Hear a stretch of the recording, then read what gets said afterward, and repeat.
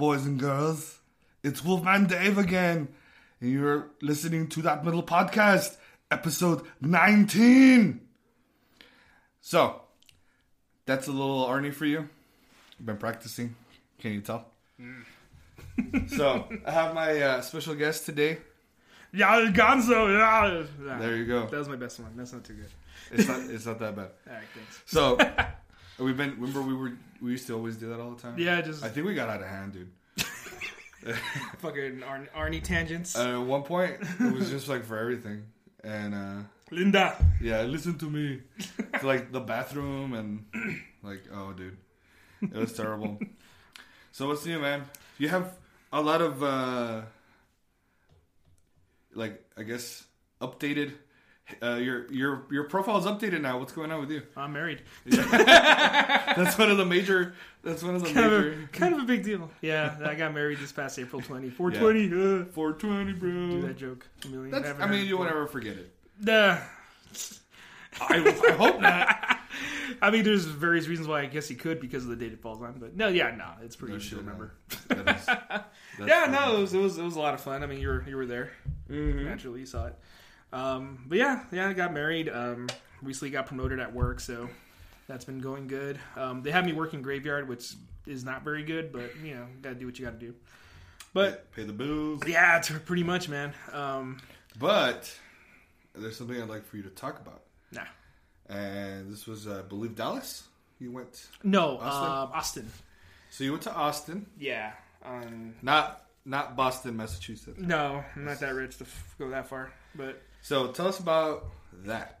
Yeah, so as a kind of a honeymoon gift, my wife had got us tickets to go see the Dream Theater, which those who know me well know I'm a big prog snob, and I love Dream Theater. I like them. I know there's a kind of a love-hate for that band in the community of prog metalheads and whatnot. But, you know, they're one of the first bands that kind of turned me on to that deeper understanding of what music can be. And it's just something, well, maybe I've strayed from them in recent years, I guess. I still really enjoy them. I mean, I think their latest album's really good.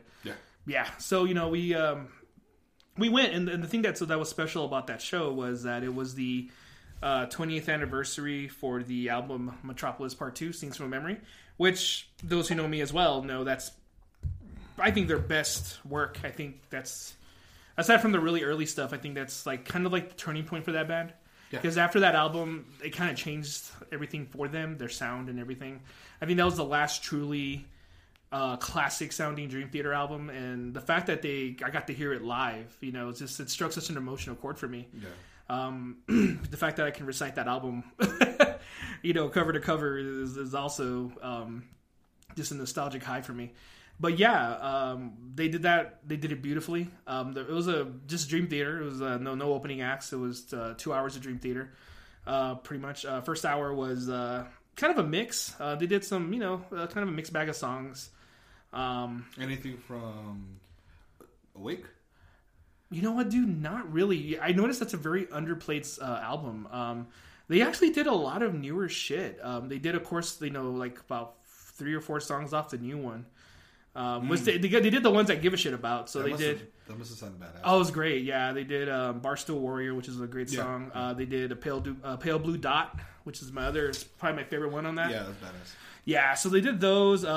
They did some stuff off of Black Clouds and Silver Linings. It's a Nightmare to Remember. It's a 16-minute song about a car crash. That's literally what it is. Somehow they managed to write that long about a fucking car crash. Yeah, they did that. And then surprisingly, they didn't. At first, I thought they weren't going to do "Pull Me Under," which is kind of crazy because that's like their one hit. But yeah, they saved it for the end. It's the enter sound. Yeah, so exactly. So they did that, and then a little 20-minute interlude, and they came back and did the full Metropolis album. They had a cool like video to go with it. They kind of went with the back. Right. They're going with the concept, you know, the story that the album tells about the dude, you know, kind of being the reincarnation of a woman who was murdered because she was a slut. Anyways, I'm not going to get into that. If you want to know about it, look it up on Wikipedia.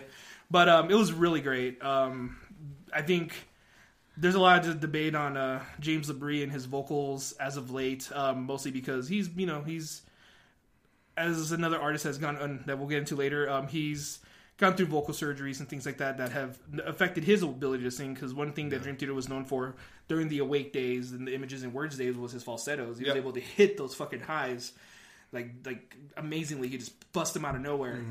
And now he can't really do that. So now he has to compensate, and it forces him to change his whole vocal approach, which, and not everyone's going to agree with that. And I wonder if that changes also the way the music process, the way they write music too. Absolutely, because they have to everything too. They have to kind of cater to him because unfortunately, his instrument is an instrument that you can't replace. It's something that does wear out just like anything else, and unfortunately, he's stuck with what he's got. But I think he's done an amicable job of compensating and working his way through the difficulties. And even again, Metropolis was, I believe, written before all that happened, or right around the time it did.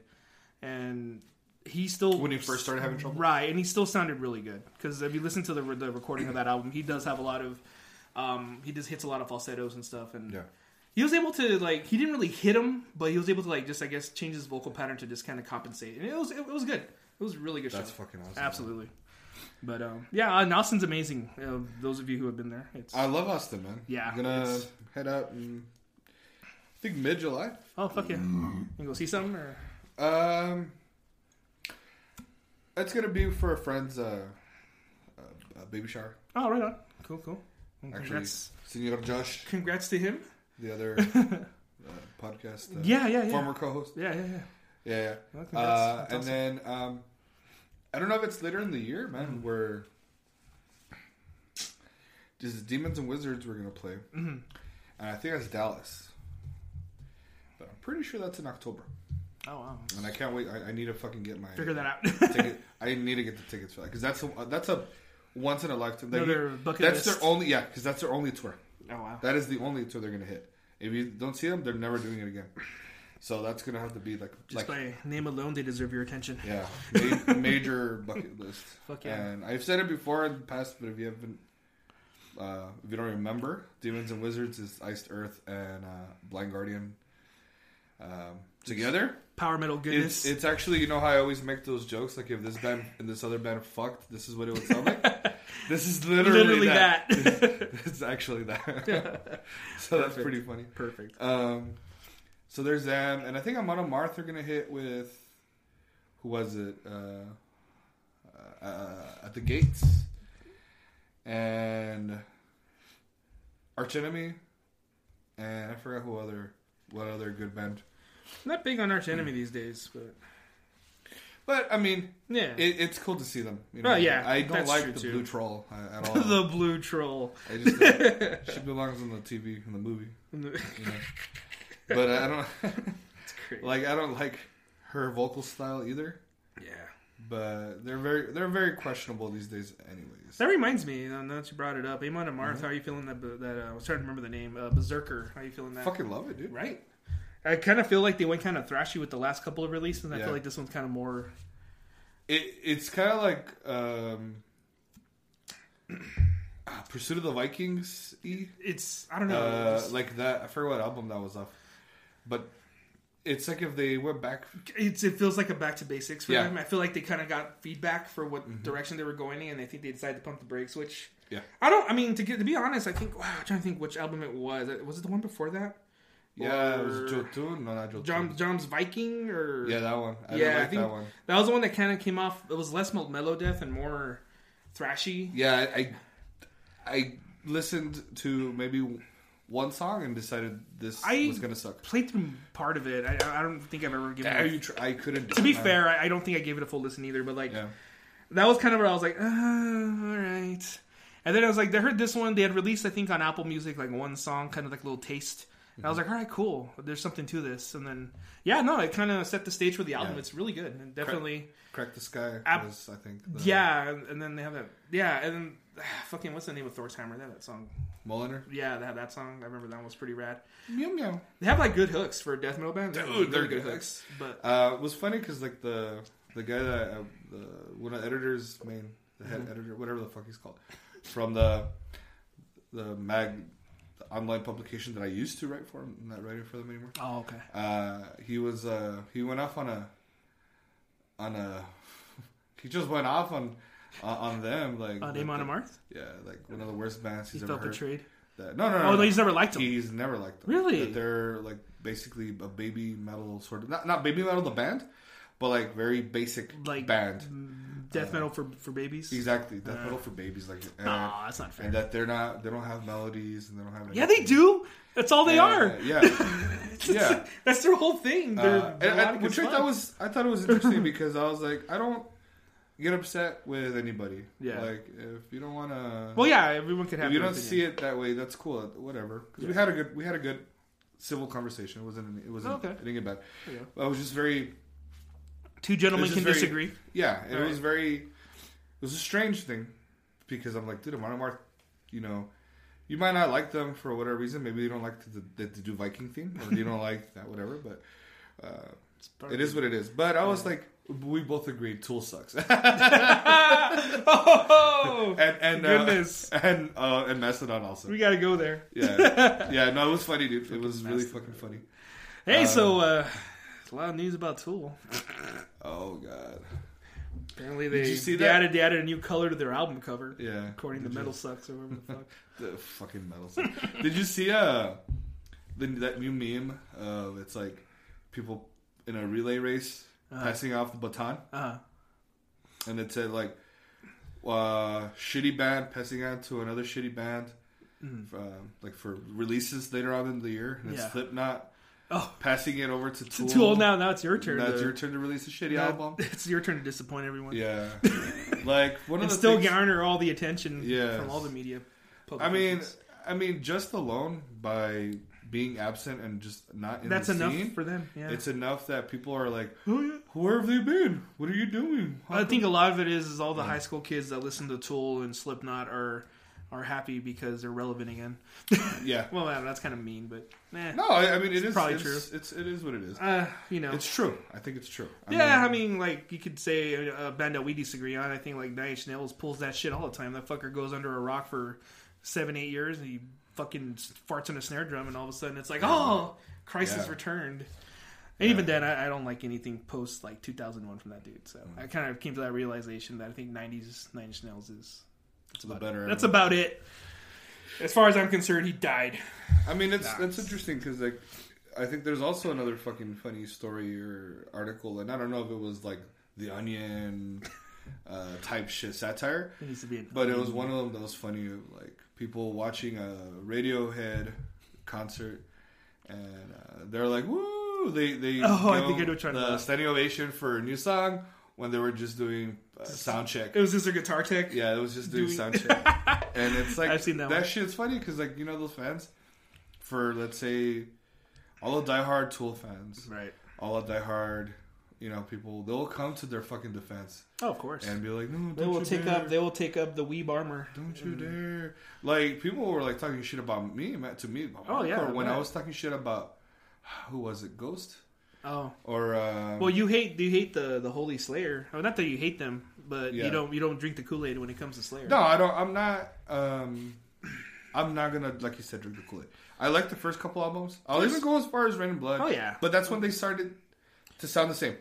When everything was exactly When the same. Slayer started sounding like Slayer, as Exactly. you so eloquently put it. Yes. Yeah. And it actually makes sense though, right? It's true. Like you hear, like, oh shit, I know what he means. Those riffs that The 100. that they're just yeah. the trun, trun, trun, that Yeah, Slayer's notorious for, That, and the random guitar vomit for a solo. Yeah. But I mean, again, I don't hate Slayer. Like, I mean, Right. if someone gave me a ticket and said "Let's go," I would go. Fuck yeah. I don't think I'd pay money, but I would go. Like I said, I don't hate them, Yeah. but going way back to the overrated, I just think they're overrated. Oh, absolutely. Yeah. There's better thrash options out there for sure. Yeah. I mean, going back to the whole Tool thing, like people kind of trip out. They're always like, "How can you be like, say you're into prog and not like Tool and not like Mastodon?" And very easily it turns out, because I love a lot of prog bands. I mean, we can go for days. Devin Townsend, Andromeda. Thank you. Fucking Opeth, Arion. We can go on. And they all sound different. They all have their own thing going. Symphony X. Symphony X is fucking amazing. And even them, their more recent work is super heavy. Like it's Ultra. more metal than ever. Yeah. You know, the earlier stuff is more just kind of like capturing that Iron Maiden-ish prog sound. Right. But like, you know, that power prog, I guess, is the way Yeah, you can describe it. Yeah. And then like the more recent, the last like 2-3 albums that Symphony X has come out with have been fucking brutal. Iconoclast? Iconoclast is that opening track is amazing. It's fucking heavy as hell, and it just doesn't stop. Well, I think it started when they did the Odyssey. Mm-hmm. I think it really started after that album. Like, yeah, that album's fucking. They kind of turned up the crunch. Oh, dude, some of the heaviest guitar riffs I've ever heard, man. Yeah, coming from these dudes. Absolutely. And they're American, right? Jersey. Yeah. And Russell Allen, dude. I mean, he's fucking badass. I saw him. No, I didn't see him because he didn't come out on the Arion. Mm-hmm. But he comes out on Arion. Yeah, of course. Right. It's one of the many initiated. Mm-hmm. So now my question to you. Mm-hmm. So what have you been listening to lately? So obviously, like I mentioned earlier, the new Dream Theater album, Distance Over Time, DT, haha. DT. But yeah, it's wonderful, wonderful album. The most uncharacteristic thing about that album is that I don't think there's maybe one song that hits the 10-minute mark.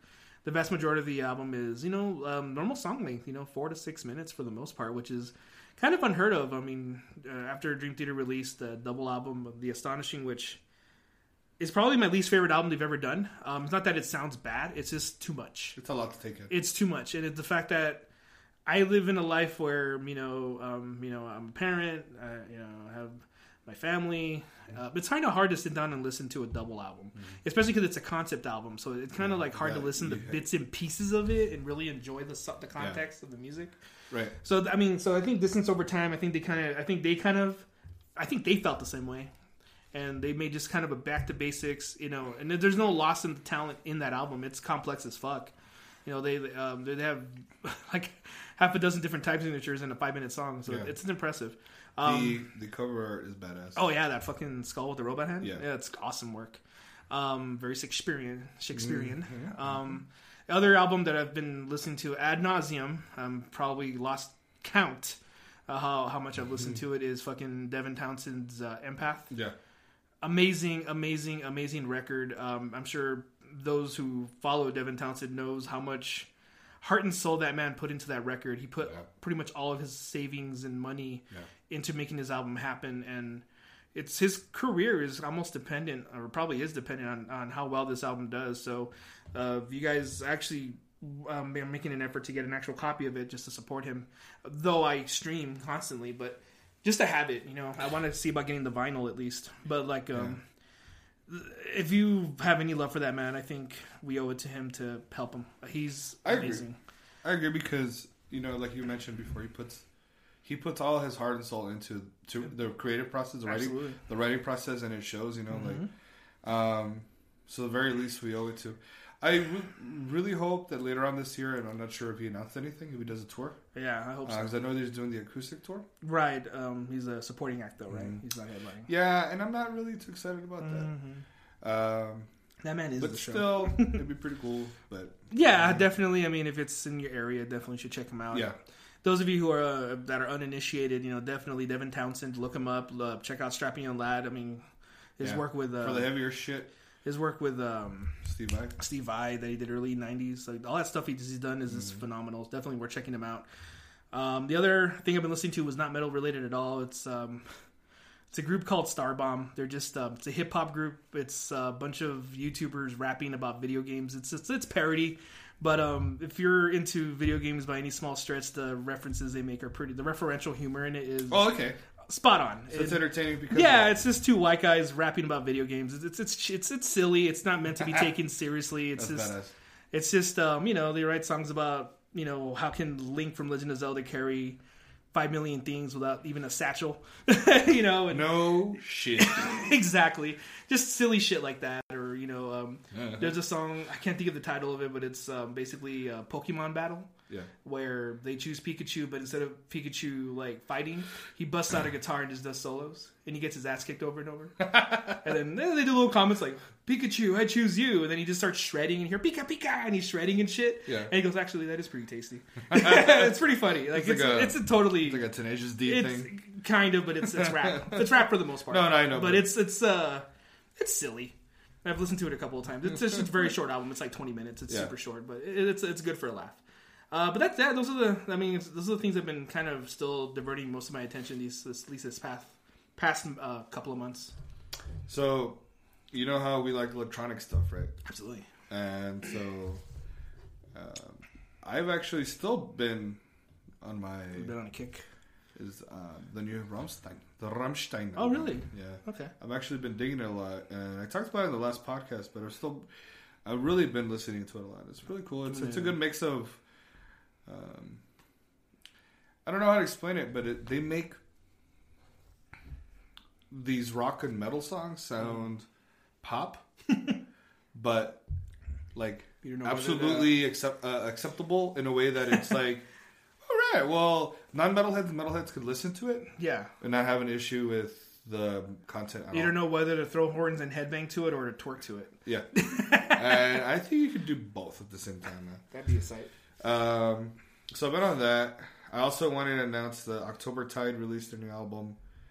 Deathspell Omega released their new album. Flesh God Apocalypse released their new album. I think Origin did some recently too. A few weeks ago. Yeah. Pelican released a new album. You guys slept for the... it's post-rock, post-metal. Like we mentioned, Amon Amarth. Amon Amarth released a new album. Berserker. Which I've been listening to a lot still lately. You ever watch Clerks from Kevin Smith? Yeah. Would you like some making? Fuck Berserker. You remember that part? No. Ah, look at that dude. God damn it. I've been listening to this band called Cryptos, which plays this really fucking cool like Iron Maiden, Judas Priest, beefed up on steroids. Amazing shit. Nice. Cryptos with a K. Forgot to mention, just kind of go back to what I've been listening to. Sorry, real quick. Yeah. Fucking the one you showed me, Southern Empire. That is some good shit, man. Oh, yeah, the prog album. Yeah, they're really good. Yeah. I don't know, like, the only thing that's funny is one of my friends, I told him, hey, check him out. And he's big on, like, prog in general. Yeah. And, yeah, it's great, but, man, they look like dorks. I'm like, really? He goes, yeah, look them up on YouTube. They look stupid. I never even bothered. It made me sad. I was like, wow, they look nothing like they sound. They look like... Oh, no. They look like... do you remember that band from the 90s, the Orgy? Yeah. They look like that. Like, he wears, like, makeup and he has, like, a mohawk. No Looks really pretty. No.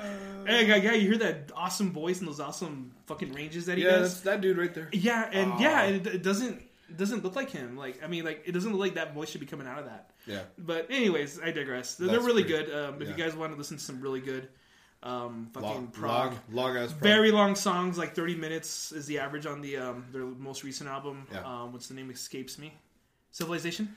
Yes. Yeah. Okay. That album is like 5 songs, but they're all fucking long. Yeah. But it's just beautifully done. Yeah, it's worth your... Kind of avant-garde in some areas, but it's really good. Excuse me. Mm-hmm. And, of course, the other band that I've been listening to, which is what we're going to be talking about today, later on, actually, just once we get through a few of our topics. Catatonia. So I made that playlist that a nice little condensed, like you mentioned, kind of playlist. like your version of the best of. Yeah, I mean, there's obviously I'm missing their they have a huge their early stuff. Well, yeah, but it's not really synonymous of who they are now, though. So I mean, I think that's why I made the list like that, the playlist like that. And I know there's a lot of people who love old Catatonia only. Okay. They don't listen to anything when they did after Brave Murder Day. They don't listen to everything after 1997. They kind of so I kind of felt like that was a little disappointing. Yeah. Because that's like, dude, like I always mention, is don't limit yourself to what you can listen to. Yeah. Try to listen to everything and don't pigeonhole yourself. If you're just listening to doom and death, metal and that's it. Like, there's other kinds of music out there, dude. You're limiting yourself to the shoreline of a beautiful island. Yeah, like, man. you need to get in there. There's prog and there's like all kinds of shit going on. Anyways, Yeah. it's actually. So you mentioned desert. Oh yeah, Desert No. Island. Now, that's actually the topic that we're gonna. It's a good segue there. Yeah, it was a very good segue. So, let's play a game. Mm-hmm. We're stuck on a desert island, individually, not together, because that would be more fun. That would have helped. That'd be a lot more. That would be helpful. But you can only take one album with you, and one album. Okay, I'm not gonna say one album. I'm just gonna say you can only pick one artist. Okay. Everything from theirs you can listen to, and that's that. Right? Okay. Now we're gonna limit it to 4 different bands, and you pick one, and what you feel would be beneficial to you. Okay.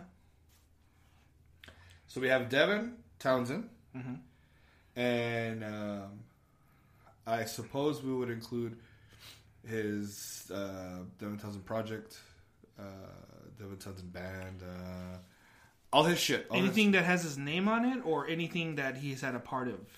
His name. His name. Okay. His name. Then there's Arion. Mm-hmm. There's Opeth. And the ever so popular Mastodon. They are popular though. That's why. Not with this room. But. Not in this household at all. Well, I mean, if you want to drive yourself to insanity and kill yourself, Mastodon would be the obvious choice. Yeah, I think that would be a good. That would be a safe pick for the island, You'd die of so boredom. that you could do like Tom Hanks did in Castaway, but you'll actually do it and throw yourself over the cliff. Mastodon. Yeah, you win this time. All right. So am I going first or Sure. Okay. Yeah, man. I mean, the first choice for me, Devin Townsend. Out of all, I mean, don't get me wrong, because Arion's kind of a taste of everything. Devin Townsend is probably the artist that really kind of made me what I am today, as far as my tastes are concerned.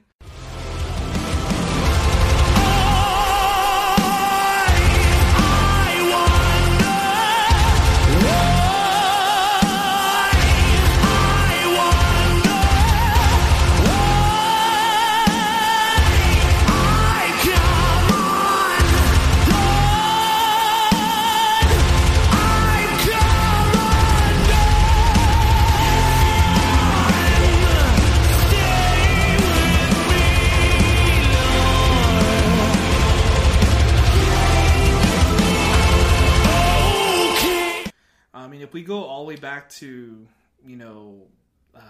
Ocean Machine. Mm-hmm. That album, for me, when I first heard it, I was in high school. It was already out for a couple years, but it was, I think, like 2001, 2000, when I first heard that album. I had just kind of got wind of Strappy and Lad, and then they were like, whoa, you gotta see his solo shit. And I'm like, that shit was a revelation for me. Yeah. And it just... Same. Yeah. It just opened my eyes, just that album alone, just his original like 4 albums, which I believe was Terria, Ocean Machine, Infinity, and did he do another one, or was that it? No, he did another one. Yeah, was it Physicist. Yeah, Physicist. Those like 4 alone are like just kind of like I think they paint a good picture of what that man's about and what he's capable of. Yeah. I mean, you have the avant-garde quirkiness through Infinity and even in Terria, and then you have like kind of the brutality and the technical just battery that he does through Physicist, and then you have this Kingdom. Exactly. And I mean, so good that he had to do it again. Yeah. And then of course, with Ocean Machine, you have kind of his melodic. I love that one. His melodic side, It's like the ethereal, just like yes. Just listen to the last track on that album, Things Beyond Things. That's a song that brings a tear to my eye every time. It's such a beautiful song. The lyrical content is amazing, and then it scares you to death with this huge squeal at the end for no reason. Which I'm pretty sure he did it just to do it. Yeah. But yeah, Devin Townsend would be a no-brainer. He would get me through those long days. Absolutely. All right. I think that's a excellent choice. I'm glad you They didn't pick Mastodon. Like I said, if I'd just about given up on life, then That would have been the easiest. swift exit. Yeah. Yeah. I will, under normal circumstances, probably would have agreed with you, but I'm going to go with Arion. Had a feeling. Break away through the walls of reality into the realm on the other side. Break away from the cool rationality. Now is the time to open up your mind. Set your controls. Enter a day to see what our future holds. What kind of fate awaits us there in the night as we dissolve into the light. Set your controls. Enter a place and witness mysteries unfold. Dangers will face us, our engines ignite.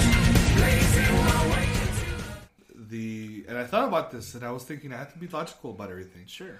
I was thinking, just by the sheer variety Yeah.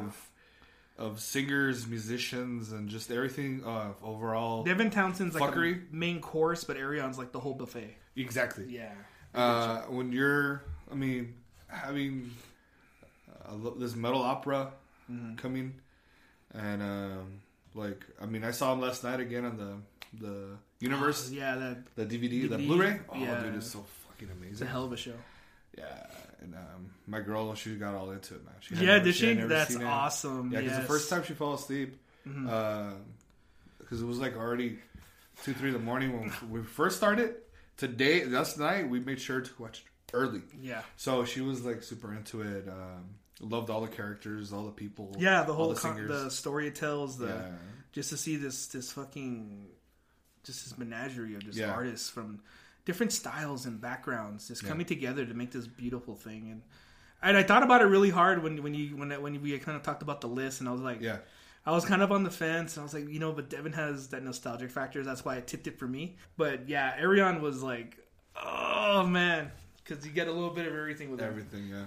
It's like, and it's just, I don't know. The dude's, he's a fucking sweetheart, man. You know, like he's a dork. He's a gentle giant. You know, if you guys Yeah, don't I mean, know, he's like 6'8" or 6'9". He's all If you guys don't know, he's big, lanky, fucking tall. lurchy dude. Yeah, he's freaking huge, man. He has like a big ass raincoat or like a duster. Like, dude, how did you find one that's big enough for you to wear, man? It doesn't come off like a fucking regular jacket I for know, him. right? No, dude, it would be like 2 or 3 for us. Like, you know. It would And so come- strictly Arion, not like his other stuff he did, right? Because I know he did some. I'm trying to find him. He did some releases under his name, under Argen. Like the Star One stuff that would be included. Star I guess. One, because it has his name on it. Because Arion is Arion. Arion's kind of its own thing, but like Star One is kind of the same thing. It's kind of this collaboration, project that he did. Star One to me was probably one of my more favorite. That shit was a Work. revelation in itself. I mean, Yeah. I remember when you kind of just, I don't know if you stumbled across it or how it came about, Yeah. but you're just like, I remember we were hung out and you're like, dude, just Check this shit shut out. the fuck up and Yeah. listen to this shit. I'm like, okay. It's just Set that, your control. yeah, dude, just that opening track just Yeah. gets you ready. Like, Yeah. he knew we got to start this track with a fucking, Yeah. like a fucking prelude of what's going to hit you, Yeah. what's going to come at you. And that track is exactly that. Yeah. It's beautiful. That album and the second album are just as good. Absolutely. So if you want something a little bit more different, but the same, Star One still does it. Arion does it. It's like Star Trek metal, man. You gotta check it out. I It's agree. fucking great. Yeah, that for sure is a good comparison. It's a blast. I kind of feel like also, Dan Swano was on Star One. Yes. I think he was the drummer, and I think he might have done vocals. He did vocals on a few tracks. I can't think of which And, ones. I'm bad with titles, but yeah, he He on did vocals, and I also know that on when they did live, he filled in on drums. Oh, okay. And, That dude is insane, man. I know He's he's actually. talking about one man shows. Jesus Christ. So we can cross this out already. Yeah, sure. Let's talk about that. So Yeah. let's talk about Dan. So Dan, since we're gonna talk about Catatonia, Yeah. we'll include these little parts about Catatonia later on. Sure. But let's talk about part of his resume. You know, so, some of the things that, because it's extensive. It's I'm not sure if you counted, but I tried counting, and I believe he's been associated with at least 102 bands. oh my god. It could be more. It could Yeah, be plus or 'cause minus. Everything from vocals, instruments, and Production. Production. He's a Right. production So, wizard. and some there, that's actually his band. Yeah. Yeah. So he's been around He's been around since like what, early early 90s? or way super early 90s.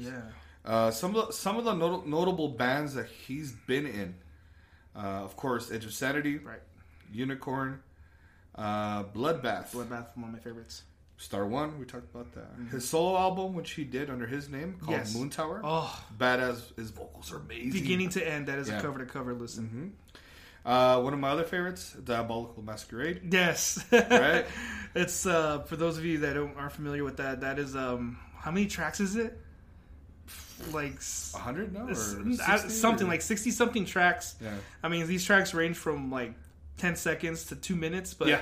it just flows. This is this big Yeah. black metal opera. It's really great. Yeah, it's meant to be the soundtrack to a horror movie that Right. they made, you know, and like even the cover Yeah. is like a horror movie poster, Right. Like It's- yeah, and it's a great listen. It's so fucking And awesome. that I mean, it primarily the vocal stylings he goes for with the people that he collaborates with on that album. Yeah. It's mostly like, you know, black metal, like the screechy, throaty vocals, but like there's also like, again, he kind of inserts some prog into that album. Yeah. Like there's some there's crazy there's keyboards 80s, and- there's 80s in there, like 80s riffs, It's- and it's- there's everything. it's great. It's and that was the brainchild of Catatonia's guitarist, Yeah. Blackheim. So that's them two collaborated on that, and they did Diabolical Masquerade. The other notable band that I would say is Nightingale. Yes, that's his most recent, I believe. It's that he's done a lot of work with them. Now, one of the little fun tidbits I think that I found that I thought was very interesting was he's actually left-handed, but uses a standard guitar Huh. and does not reverse the strings. So he keeps the strings Like right-handed. like a normal right-handed guitar. He keeps it the same, and he still uses it as normal. Dude, I can't even brush my teeth with my right hand. I What don't. the fuck? I can't. I can't do it with my left, so I don't know how he does that. That guy's insane. Yeah, and so I thought that was really interesting that I had to kind of include that. Fun little trivia. And so there's a few bands that he's actually contributed to in terms of helped out and maybe guided them or pushed them or maybe even like mentored. Yeah. Some would be Gates of Ishtar, Yes. Opeth, Yes. October Tide, November's Doom, Dissection, and one of these other melodic death metal bands called Dawn as well. So he's been. We're just like underplaying it because he's been all over. the fucking It's. I place. mean, we could do a whole hour conversation of just kind of going through what he's been. It's funny that you mentioned before you asked me to come on here. I knew like with the discussion of Catatonia that he wasn't to come up. Obviously, how can you not? But I was also thinking that it's kind of funny. It's been a while, but I remember earlier, about a month or two ago, I went for like a week, about 2 weeks. I was listening to Bloodbath, and I was like, you know what, I can go for some fucking Edge of Sanity. Yeah. And I was going on an Edge of Sanity trip for a while. And that's Yeah. all I was listening to on my way to work, during work, like just Yeah. playing that shit. And it's just, that's one of his more straightforward. Just death metal. It's great though. It's just so well done. But it's so like infant stages of like what death metal could be, and him adding his 2 cents to that sound. it's like what Chuck did with Death. Yeah. It's Yeah, and it's in that weird time yeah. where people are just discovering this sort of music and what they can do with it. And he was adding different things to it. 'Cause it doesn't sound like your typical While the death spotlight metal. was on, like Chris Barnes, Cannibal Corpse, and Florida. the Florida scene, death metal, Deicide and Morbid Angel, which clearly, they all kind of borrow from each other. And then But it's just that was where the spotlight was. But he was over here with Edge of Sanity, doing his own spin, and it was just fucking this amazing thing. his take on it, I think Absolutely. that was fucking badass. Piss break. Woo! Also, The Bloodbath stuff that you're talking about. One of the albums that I think, what was this the latest one? I don't know how to pronounce it. Something Satan's Arrow. Yeah. Yeah, the Satan. I'm bad with titles, guys, so I apologize. Me too. Arrow of Satan is drawn. Yeah, but the last song. It's like Oh. Flumgusgad. What is it called? Let's see. The one with the drums. Oh, Freshman. Yes, that one. Freshman. Fucking killer, It's got dude. like 2 ends at the end. There's another Yeah, band. that's a amazing track. The beginning. Oh, dude, I saw Just it. opens it, They fucking played it live. stabs you in the heart, and that Oh. track stretches the wound open so you can die faster. Yes. It's such a, when you had told me that Bloodbath was back, Yeah. I was like back. You're like, it's not like a greatest hits. Like, no, back, like new Yeah, material. I was like, mother of God, holy shit! And it's just that album's a regular listen for me. I don't think I'll go like a week without at least playing it once. It's such a good album. Yeah. I love like we were mentioning that last track with the crazy name. Yeah. And then I heard Cancer. Cancer came back. They made a comeback album. And there's, I think, Garrett. Like when you murder somebody like with a wire. Yeah, piano wire. And I think it's the opening track. And it reminded me of that. It starts like that. The little cool drum. Oh, it's fucking bad, dude. Yeah, play it later. Because it gets you fucking, like you said, it hypes you up. Gets dude. you ready, man. It's like my whoop that trick for the morning. You know? Yeah. Like it Gets just you ready for the workday. it hypes you up, man. It's great, dude. That fucking song. Yeah, it's great. It's perfection. There's not a bad song. There's not a bad moment in that album. It's amazing. And again, who's in it? The dudes from Catatonia. And Catatonia, yes. It's got a mix of everybody. Jonas. It's another kind of a dream project. Well, he's actually hasn't been with them anymore, Dan. Oh, really? Yeah, he left several years ago. But he at one point he did vocals. At one point he was a drummer. Yeah, I thought he did. Didn't he do production on this one or anything? Production, yeah. Yeah, that's what I thought. But I'm talking about As far as like being like a audible band member. member. Yeah, no. Yeah. And so, yeah, definitely fucking chingon. What else? What other? I'm trying to look at some of the notes that we have here. For fucking Dan Swano's work, I mean, he's had a hand in like fucking some of the really good albums. I mean, as far as like the production work that he's done. Yeah. His new band he's in, I think it's called Witherscape. They're pretty good, man. Have you never heard them before? I have not gotten around to them. Witherscape? Yeah, they're pretty good. Sounds like a nerdy. Yeah, like I'm going down this list that I had to look up, and it's expensive. fucking insane. There's Star One and fucking Ghost apparently. Yeah. What did he do with Ghost? I thought this makes me very sad. Yeah, he did. Hopefully, he did drums. cabrón. Wow. Okay. He did drums for the band Ghost. That's what it says. I don't know any other ghosts out there. Well, they're probably from the same area, so Yeah, maybe. Yeah, that's true. They're Swedish, right, or something. I think so. Fucking Aeon. Mm-hmm. Shit, I mean, we can go on. Did some production for Dark Funeral. Like he's just had his hand in everything. Yeah, it's insane. His studio's called fucking Evergrey. Yeah, his studio's called Unisound. So you guys know which, if you know, if it's got that title, he's dipped a finger into it somewhere. Yeah, for sure. So good shit, and we'll be talking about him a little bit more later when we're talking about Catatonia in depth.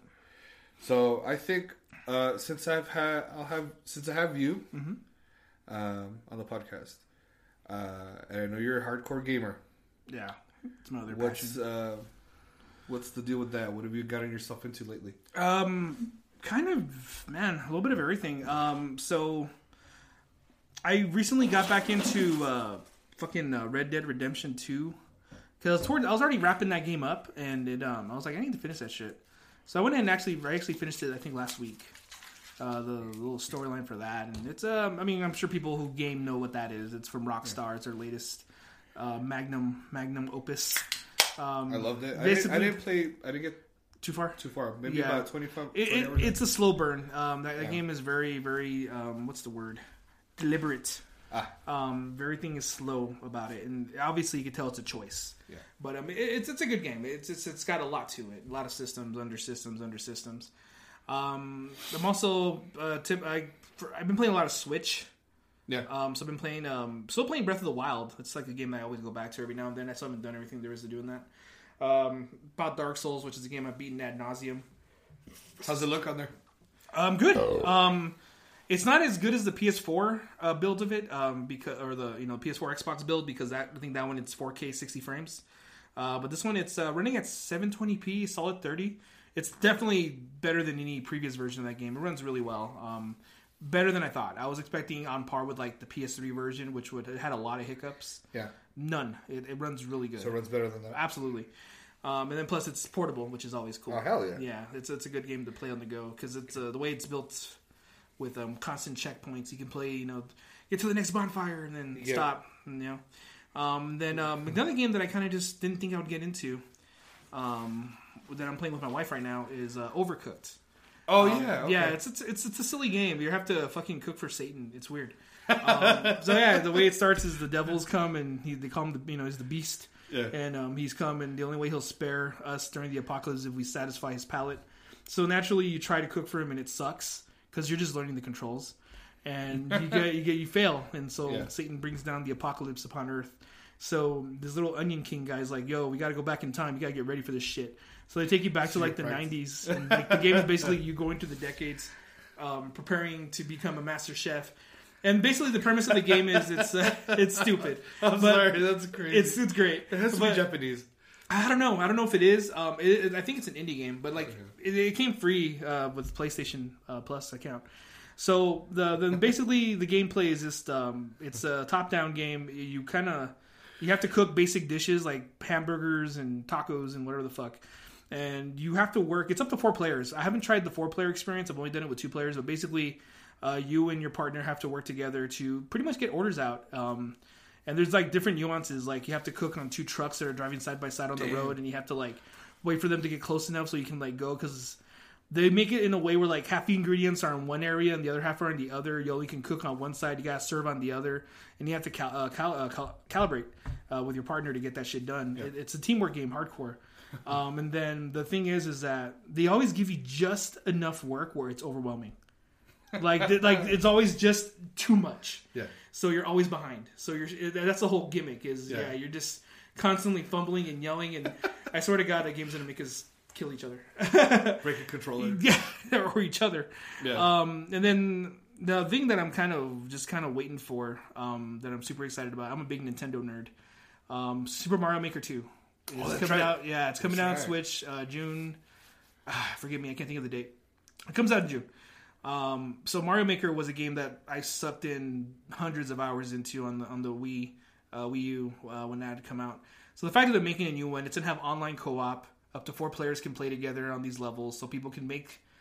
I'm just excited. I'm not much of a maker. I'm more of a player. Yeah. But I'm just can't wait to see like some of the crazy shit people are going to come up with, and the fact that now that you can incorporate like multiplayer, online multiplayer at that, it just sounds really great. Dude, that opens up.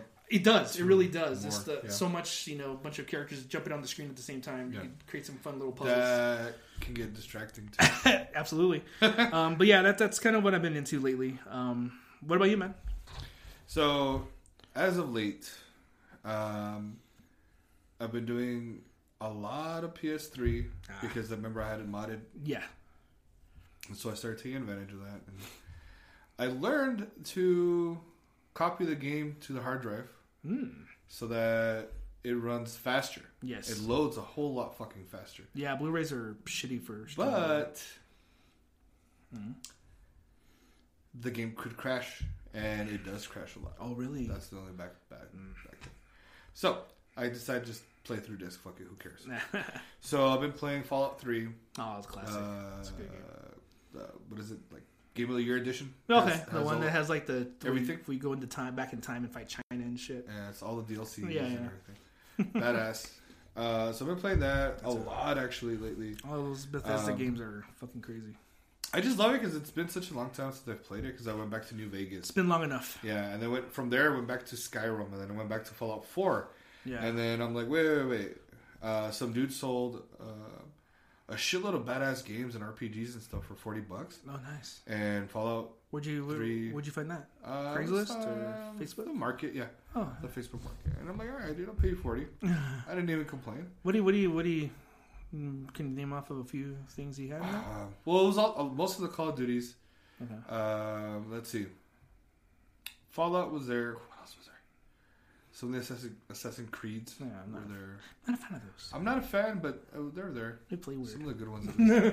And then, dude, I can't think. That's cool though. And then I got from this army dude. Army people are great. God bless them. They for items, yeah, they're great because they need to unload shit and they don't Yeah. care how cheap it is. yeah, Get a couch for $30. yeah. So this dude, I saw this guy. He was selling all these PS2 games, Oh, nice. and like I just have my, You're I going have- old school. Yeah, so I have my Yeah. Baldur's Gate, and I'm looking for Baldur's Gate 2, Yeah. and I mean, your computer could probably handle it. You should definitely check out the Yeah. PC versions of those yeah, games. but I want it on my TV. Nah, you know. fair enough. You lay back on the couch. Yeah, Watch it. and I have that, and I have I have a broken version of Champions of Norrath, which is the same thing as Baldur's Gate, Yeah. And so that one didn't work. So I've been online looking for it. I Bioware? found one. The Bioware game or? No, I forget who made it, Oh, okay. but I found one, and it's like $24. That's not too bad. So I found it, ordered it. He says he listed it like new condition, which I already talked about this last week, but Yeah. I'll mention it again. Sure. He was like saying it's in like new condition, blah blah blah. I look at it, it's fucking cracked. Oh, wow. And part of the game is like sheared off. What is it called? Like a Fuck that guy. like when you break glass, yeah. that the way it looks, Yeah. it has that on it, and it has 2 giant scratches across. What the hell? And so I messaged him like, "What the fuck? I want my money back." Blah blah blah. Yeah. He's right away. He sent me a return label so I can print it out. Sure. I got that. I just got my money back today, actually. Yeah. That's a shame. And then a couple days later, when all that shit happened, the army dude on the market was like, he has these games for sale, right? PS2, and then one of them just has it's a black Case. DVD case that says Champions, and I'm like, what is that? Is that Champions of North? What is that? Let me know, please. I need to know. And then he's It's kind of like, a deal breaker. he's like, actually, it's part 2, Return to Arms, Champions of Norrath. Okay. And I'm like, oh my god, Boner City. And I'm like, I will give you $20 for that one game Alone. because he wanted 40 for the bunch, Yeah. and with the PS2 also. And I said, I will give you 20 for just that one game. The way I thought about it was the other games were very out of. That was the only game out of place. Oh. Like it didn't belong there. You know what I mean? So One I'm of like, these- I'm doing you a favor, buddy. Yeah, you're You hooking know, him up. I I'm mean, taking half this- the price of the lot for one item. You No can still shit. get his $40. I'm taking, yeah. I think he was asking 50 goods, but I didn't want to go for it. So I just said, I'll give you 20. And he's like, fuck yeah, I'll give it to you, man. Shit. So when I go, Oh, okay. he's like, it's in pristine condition, man. All right. And I'm like, I look at it and I'm like, look at all these scratches. No mames. Oh no. Like, he's like, I promise you it works. I did test it out. Oh. And I'm like, all right, dude, I will call you tonight if it doesn't work. Okay. So that way we will get this over with if it doesn't work. He Yeah. says, sure, that's fine with me. That's fair. Get home, set it up, fucking worked beautifully. Nice. Play for about an hour, 2 I mean, hours. sometimes, as long as they're just surface scratches Yeah. and it's not affecting the actual print of the data, it should be all right. Yeah, so I love, it's because I love those old school hack and slash that are like Diablo. Yeah. But the thing is that I love these because it's like just being able to level up and getting the perks and You know being what? able You to- know what games like that? Dark Souls. Just saying. Yeah, But it's really hard. so I thought about that too, right? Like I liked. Third person hack It and looks slash good. RPG. It looks amazing. Yeah, it all looks like Power Metal covers in the Yeah, game. yeah, no shit. But I was thinking more like, because I over thought it and like, oh, it's because they hold your hand too much. And it's like, they really Dark Souls? don't. Yeah, Fuck no, they don't. and I'm talking about the level layout. Nah. Just the layout, how things work. if I were to describe that game, it is very much like a Metroidvania. Like That's why yeah. So they kind of things come back to themselves, right? And Yeah. they'll open themselves later on, or you'll have access. because the certain key things. is like sometimes you'll hit a bonfire, which is basically your checkpoints in that Right. game. So you'll die, and the way that Dark Souls works is that all items you collect, you keep no matter what. Like so, if you find a sword, armor, items, you keep them even if you die. What you do lose is the XP you collect for killing enemies. So whenever you die, you collect souls, which is basically your XP. Yeah. You cash it in for you can cash it in for items. It's currency, and it's also you cash it in to level up. So what sucks is that so you die and your souls will drop where you died. So what you have to do is fight your way back to where you died, Pick 'em up. grab that shit. Now if you die again, obviously it overwrites the souls, so that sucks. It sucks to get to a boss Wow. because there's points in that game That where like sucks. there's points in the game where there's bosses where you don't expect to be a boss, and you'll have like a bunch of souls because you're like, whatever, I'm just fighting these fucking fodder enemies. Yeah. And then boom, boss whoops your ass, and you just lost like 50,000 souls, and now you have to like, and the only way you can get those souls back with you is you have to grab them when you go to the boss room, and you have to beat the boss. Because once you go into the boss area, you're locked in. Yeah. So those are always rough situations. So playing that game your first time through, it's cruel. There's a lot of traps like that, and they do it on purpose. Yeah. But generally speaking, the way the game works is, you fight your way, you get to the bonfire, cash in your shit, level up, and then you move forward. And then there's times where you play for like an hour with not a single bonfire in sight. And usually what it is you find shortcuts that lead you back to previous bonfires. Yeah, that's what I was saying. Yeah. So it kind of you find places. It kind of it's actually really really cleverly thought out. They put a lot of thought into the world layout in that game. But that being said, it's not for everybody. It's got a very deliberate play style. There's a wind up to everything, and every weapon handles differently. pros and cons. Right? You could every weapon handles differently. You can play strictly range. You want to do magic and crossbows and shit, you can do that. But more traditionally, you want to use like a melee weapon. Get in there, getting dirty. But it's great, man. I mean, once you learn the methodology behind it, it's cool. And then also you get to a boss that whoops your ass 20 times, and you finally beat it. It fucking feels great. It's kind of it retains that classic video game feeling of you get stuck on something and you finally overcome it. And it just feels amazing, I got that with like Mega Man. Yeah, exactly. And, That's a perfect example. Ghosts and Goblins. Ghosts and Goblins is fucked. Yeah. That game, and then the other one I've been playing, I just remembered, is Cuphead. It was recently released on Switch. Yeah. That shit is hard as fuck too. I know. I heard. Yeah, but it's good. It looks amazing. It looks amazing and it's good. It's really fun. Fuck, lucky. Yeah, it's actually like a Contra kind of game. Oh no way. It's a side-scrolling shooter. Yeah. I wanna. I think I'm gonna wait to see if they release the two different versions of the Switch later this year. Yeah, I want to see what's up with that. And I might look into it. It's a great console, man. They have a fuck ton of titles already. Most of them are like indies, but if you think about the fact that it's a console that you play on the go and on TV, the fact that if you do use it for more on the go, those little indie games are cool, man, because they're good little bite-sized games. You can play for 30 minutes and then lock it and put it away, and it's good. What's with the like Netflix, let's say, library of Nintendo games that they have? Oh, the Nintendo Switch Online? Yeah. So basically, like all, Nintendo kind of fell into the trappings of Microsoft and Sony with, you have to pay for online access to be able to play, like, if you want to play like Mario Kart, Smash Brothers, Splatoon, I think Fortnite's an exception. But like if you want to play like an online multiplayer game, you have to pay them for their online service. So kind of like how Xbox has games with gold, you get a free game every month, and Sony has their PlayStation Plus offerings. Nintendo kind of has their version of that, yes and no. It's basically like you described it. It's Netflix for video games. It's an app that you download, and basically it's got nothing but classic NES games. It's got some pretty interesting additions. So it's got all the staples. So you got like your Legend of Zelda, your Super Mario Brothers 1, 2, and 3, your Kid Icarus. Nice. I want to say Double Dragon, River City Ransom. They got a little bit of everything, man. They got Gradius.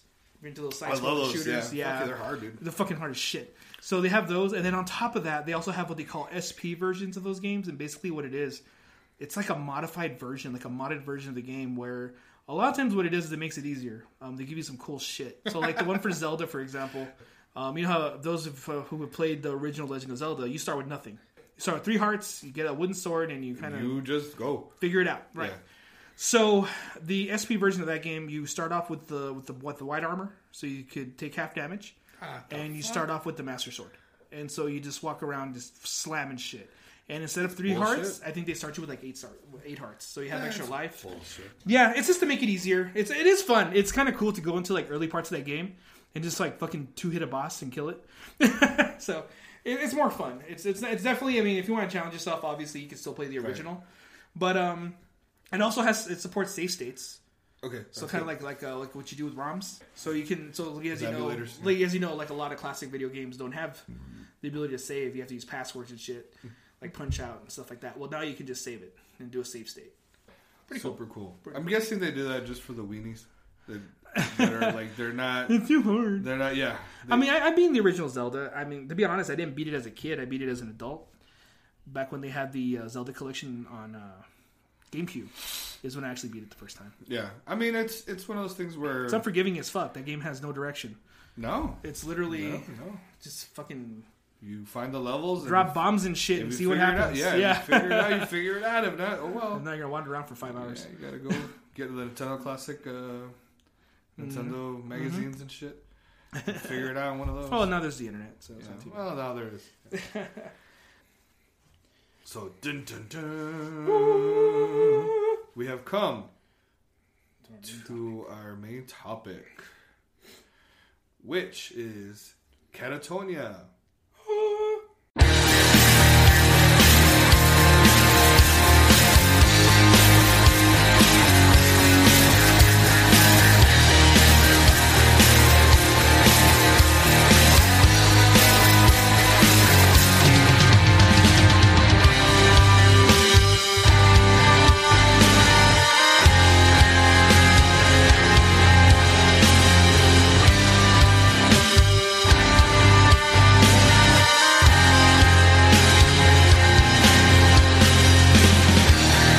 Songs of imbalance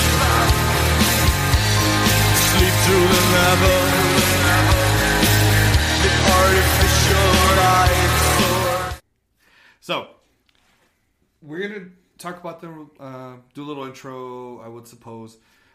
Something like that, I guess we could say, right? And that's mostly for the people who have not heard them. Right. For the other fans, you guys, this will sound very familiar to you. You'll know all about it. But before we get into that, I wanted to get your 2 cents, or how did you get into them? Where did you? How did you hear from them? What was that whole thing? Well, like most things I hear from bands mostly word of mouth, and you're my word of mouth. I owe a lot of the obscure bands that I listen to. That credit, a lot of it goes to you, because you're that friend where we get together for drinks or whatever, and you're like, hey, have you heard of blah blah blah? And my ignorant ass will be like, no, tell me more. And then you'll be like, I'll show you, and you'll play it, and I'm like, all right, cool. And then there I am on Apple Music or whatever the hell I have at the time, and fucking looking them up and adding them all because I gotta get into this on my own time now. But like, yeah, man. I mean, And that's how you sometimes goes. Hey, have you heard this band? yeah. I mean, I owe a lot to you, dude. I mean, like Arion, and I mean, I knew. I'll be honest. Before you, I knew the. I mean, I think the one thing to my credit that I discovered mostly on my own was Devin Townsend. Mm-hmm. But like I knew Opeth already. Like, I mean, because who doesn't? Right. If you're into metal to any degree, you've heard of Opeth. But like, At one point, you'll stumble upon them. exactly, they're going to come up and you're going to hear them. But like, yeah, like as far as bands go, I always owe that to you. But yeah, you introduced me to them. You're like, kind of. I think we were talking about Opeth, and that's kind of how they came up because of Michael's worked with them and Right. and check them out, whatever. And I was like, and I naturally, when I listened to a band on my own, because he showed me some of their mid 2000s stuff where they're more, they're more progressive, more I want to say mellow because they're still heavy, but they're sound that we're used to now when we think of Catatonia. Right. So I heard that. That's how I heard them. I was like, all right, cool. So they're this, proggy, kind of gloomy. Right. You know, Yeah. kind of like because you got me into also like Agalok and Oh yeah. Evergrey and stuff like that. Man. Just this gloomy Denver. yes, this gloomy music that it's beautiful. It just reminds me of like autumn evenings and just beautiful stuff. So I heard that and I'm like, all right, cool. I'm gonna check these guys out. There's really something to this. This sounds really good. Yeah. You have this musical arrangements that they feel very Swedish metal. But Yeah. at the same time, these vocals are just so haunting, and they're haunting yet soothing. And I'm just like, cool, I'm down. So I go and I download their catalog, and naturally, like most people, you're gonna start with the early shit. So you didn't really prepare me for the early shit. So I was like, I played their first couple of albums. It's the same band. It is, yeah, right. And like, is it? I mean, but I know when I did my own research on them, that they've had a lot of changes aside from Jonas and Anders, the founders, but like Right. everything else has changed as far as they went through a lot of different arrangements. But yeah, so like fucking Brave Murder Day and Dance of December Souls, like the early shit. Those are the first things I heard, and I'm like, the fuck is this? Yeah. And again, I love I like that sound. Yeah. And definitely I can hear. Going back to Agalok, how you can tell they're Adopted super their influenced by early Catatonia. Those distorted acoustic sounds and just this haunting sound. It just reminds you of like a blizzard, and it just it's even the Jonas's early vocal stylings of the kind of throaty death metal. It's just like, wow, okay. This is cool too. His vocals were fucking like beast mode. Yeah, I love them, man, because they were great. And he would still incorporate the cleans, back then. But yeah, I was like, oh wait, I didn't know this is how it was. Yeah. So, I heard those, and then after I believe Brave Murder Day is the last we hear of that, and then they're gone for a few years, and kind of come back into with their more proggy sound, which is what they kind of stuck to for reasons we'll get into. Right. But it's just. You could talk about bands that change, and there's always an argument of, was this change for the better? Should they have just called it quits? Kind of like what I mentioned, like with Dream Theater earlier, with James LaBrie having vocal issues, having to kind of change his approach to how he approaches his art. Yeah. In bands that do it because of a choice, like Opeth, Right. which He's choosing not to growl anymore. He's just choosing to do his cleans. he wants to be Pink Floyd. Apparently, yeah. He wants to stray from the direction Uh-huh. that. And that's a whole other argument. I mean, naturally, I think we can agree that's not why we came to Opeth. Right. Because Opeth spent a huge portion of their career sounding a certain way, and then as you go into like their middle albums, the clean started coming out. And what gets me though is that they're trying to push away and not, like, Michael's like, no, I don't want anything to do with those old albums. That wasn't who I was. That's not who I am. And that's a shame. You should never. Not. I don't know what we were thinking. Like it was a mistake. Yeah. That's and terrible. I feel like that's in bad taste.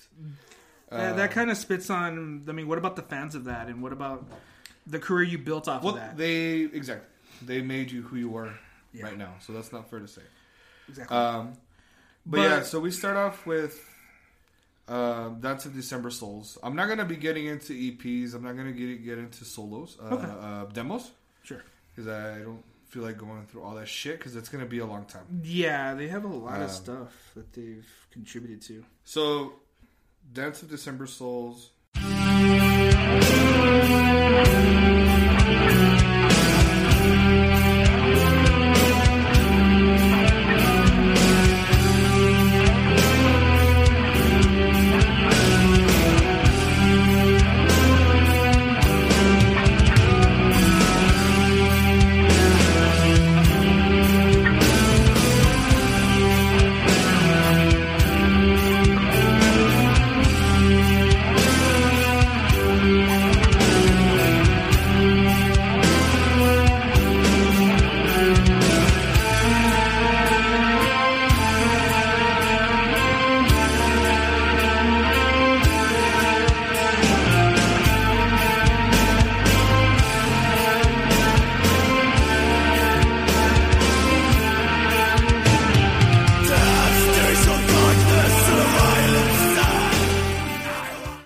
My first intro to them actually was with, I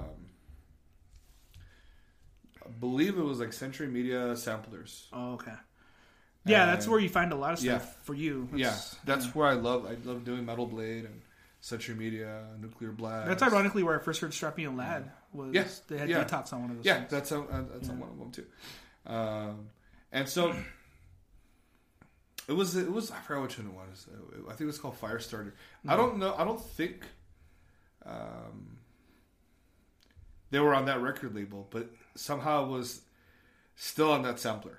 Yeah. It's one of those weird things. So my first intro was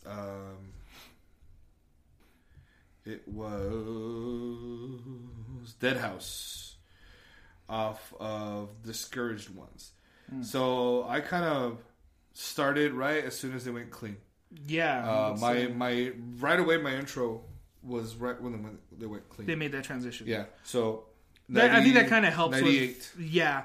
So I think that kind of helps with, I guess, transitioning into... Well, you didn't really transition. You started after they made that decision to... Yes. For me personally, that's how I got into it. And Right. then I started going back. I backtracked. And to go shit. And I bought the older stuff. Yeah. So I bought Deaths of December Souls. And I was fucking amazed by that fucking sound that they had. This really doom, gloom, slow melodies. Yeah. They're not in a hurry to get anywhere. Agonizing vocals. You can hear there's like some sort of... I don't know, like he's in some sort of pain. Like agony. In agony. Like you can hear it in his vocals. You can hear it. I think for me, the song and the cover art is so fucking cool too, man. Yeah, those early It's covers just so are mysterious. It's fucking so great. Yeah, dude, like those covers are fucking dope. I think for me, Without God, Gateway to Bereavement, Elohim Meth, Velvet Thorns were one of the more ones that I gravitated towards. And again, this was an album written in '93. Well, before by Anders Nyström and Jonas Rensk. With a little help. Little help from their friends. By somebody named Dan Swano. Again. He mixed and engineered that one. Did some keyboards on that too. He's a very helpful guy. Very awesome, right? So He loves music. He loves what he does. He loves what he's Right. part of. So during this time that we start to hear that Jonas has some sort of issues with his throat, vocal cords, and I'm not sure if it was vocal cord surgery that corrected it or if he just had to lay low. I believe he had surgery, I want to say. I think that's what I had heard. I think I might have read that too. Yeah. And so during this time, they agreed to just lay low on the vocals. He'd play bass. I think he played drums as well. And they recruited Opeth, main man Michael Ackerfeld, to do the vocals. And so they still decided to, have Jonas. I mean, he's just gonna write other bass and do his writing as he normally would. And then Michael comes. He's still the brainchild, but yeah, it's Jonas and Anders. Yeah, it's their band. it's their baby. So Michael comes on board. Pretty fucking cool. Brave Murder Day. What a fucking badass name is that?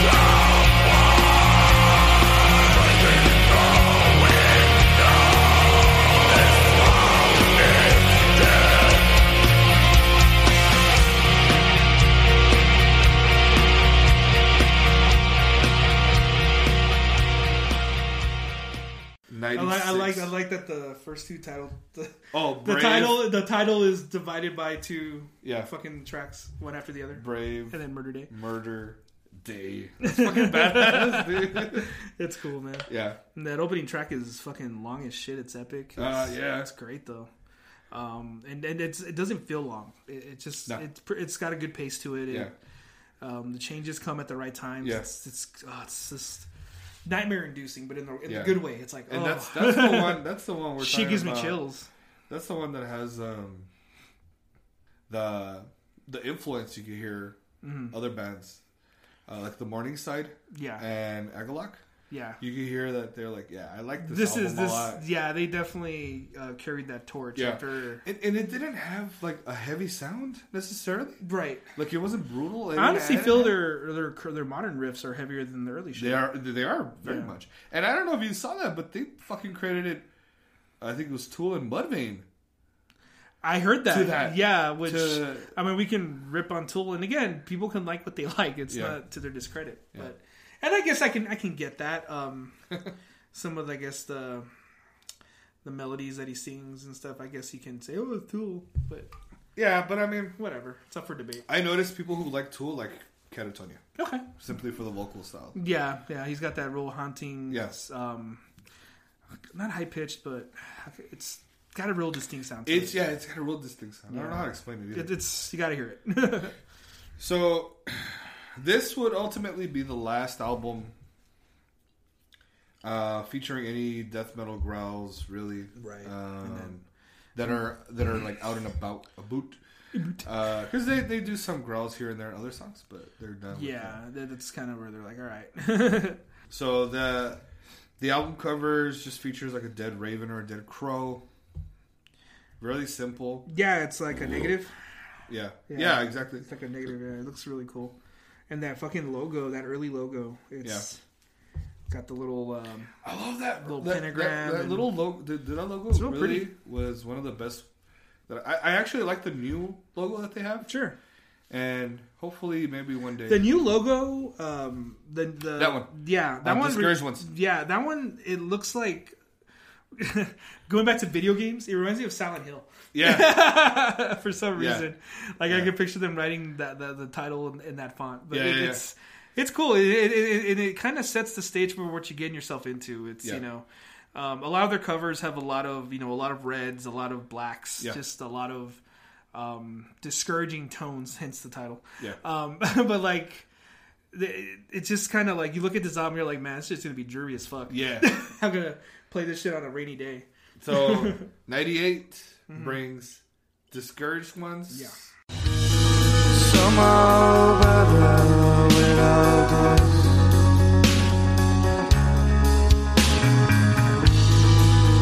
Headlights fog the city.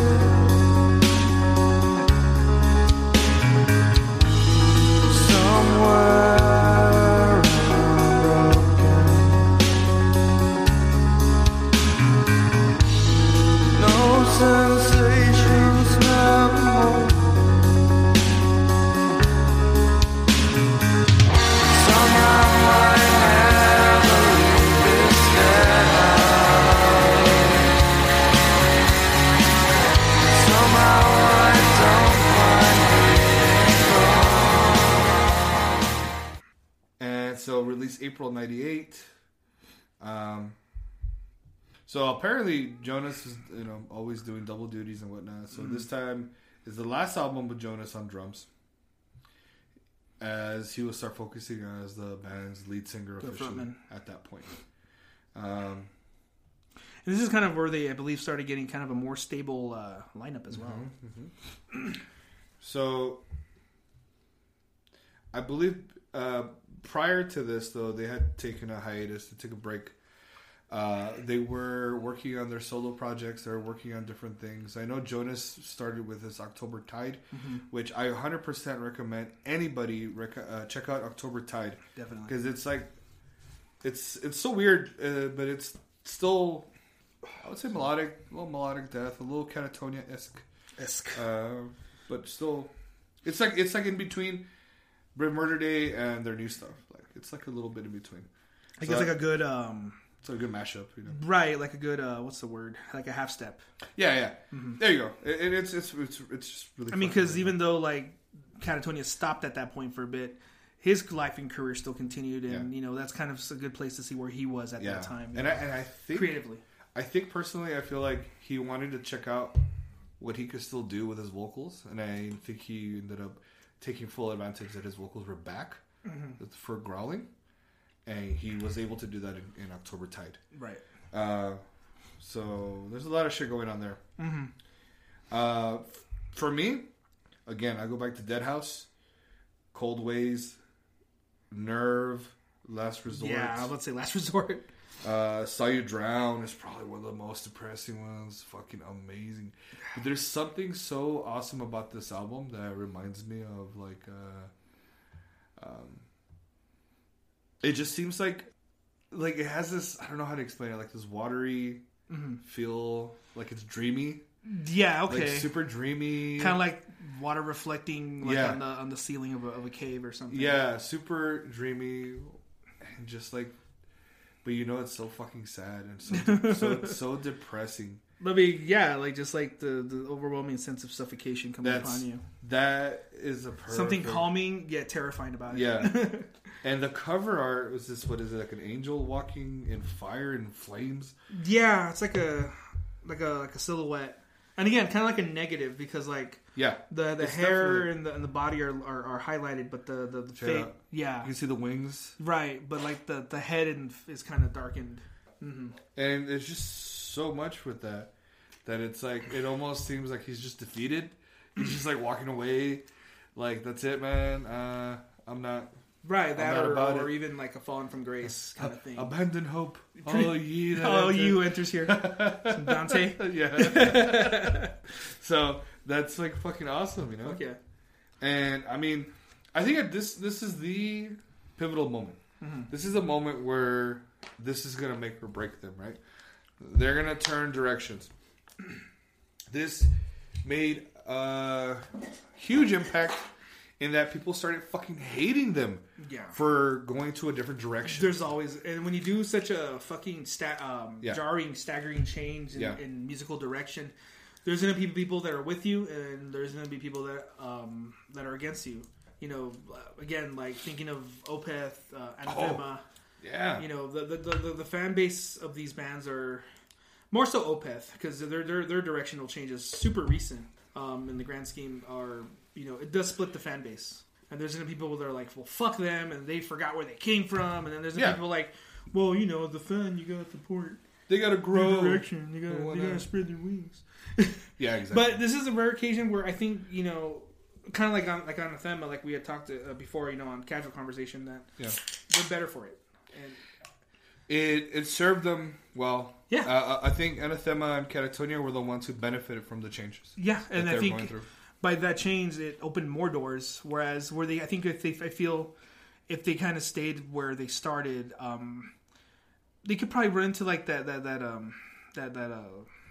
problem of coming off kind of samey, where, you know, we're kind of like in this rut where people will complain. You know, again, it's that classic argument where their new shit's too different, or their new shit's too much of the same. You know, that's like one of the complaints that people have, like Dream Theater, for example, where Dream Theater just sounds the same over and over. But you know, again, I feel like this directional change for them opened more doors, and they were able to get more experimental. And as a result, that's where, you know, like we were again, as they proceed further in this direction in the coming albums, it gets more progressive. You know, Definitely. You know, especially with, you know, with the different signature changes and the key changes that they use, and They get, I think also, they get enough notoriety that they can do what they want to fucking do. right. There's no more, we got to be careful with this next album. We got to make sure that, you know, we got to listen to what the label says. Right. Or we got to, you know, let's just be careful on what we write. No, they started becoming a name for themselves. Mm-hmm. Because as this time went, was it like 98, when you go down to Tonight's Decision. By a black road, giving a brief smile. Something's unknown, forgotten for a while. And you try to speak this without a voice down by a black road. We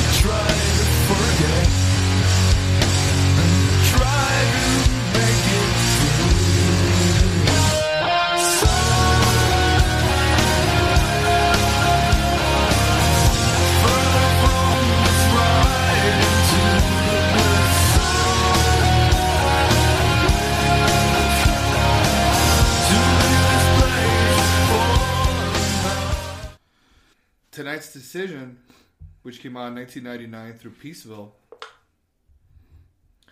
was, to me, a fucking masterpiece when I heard it. And it was already...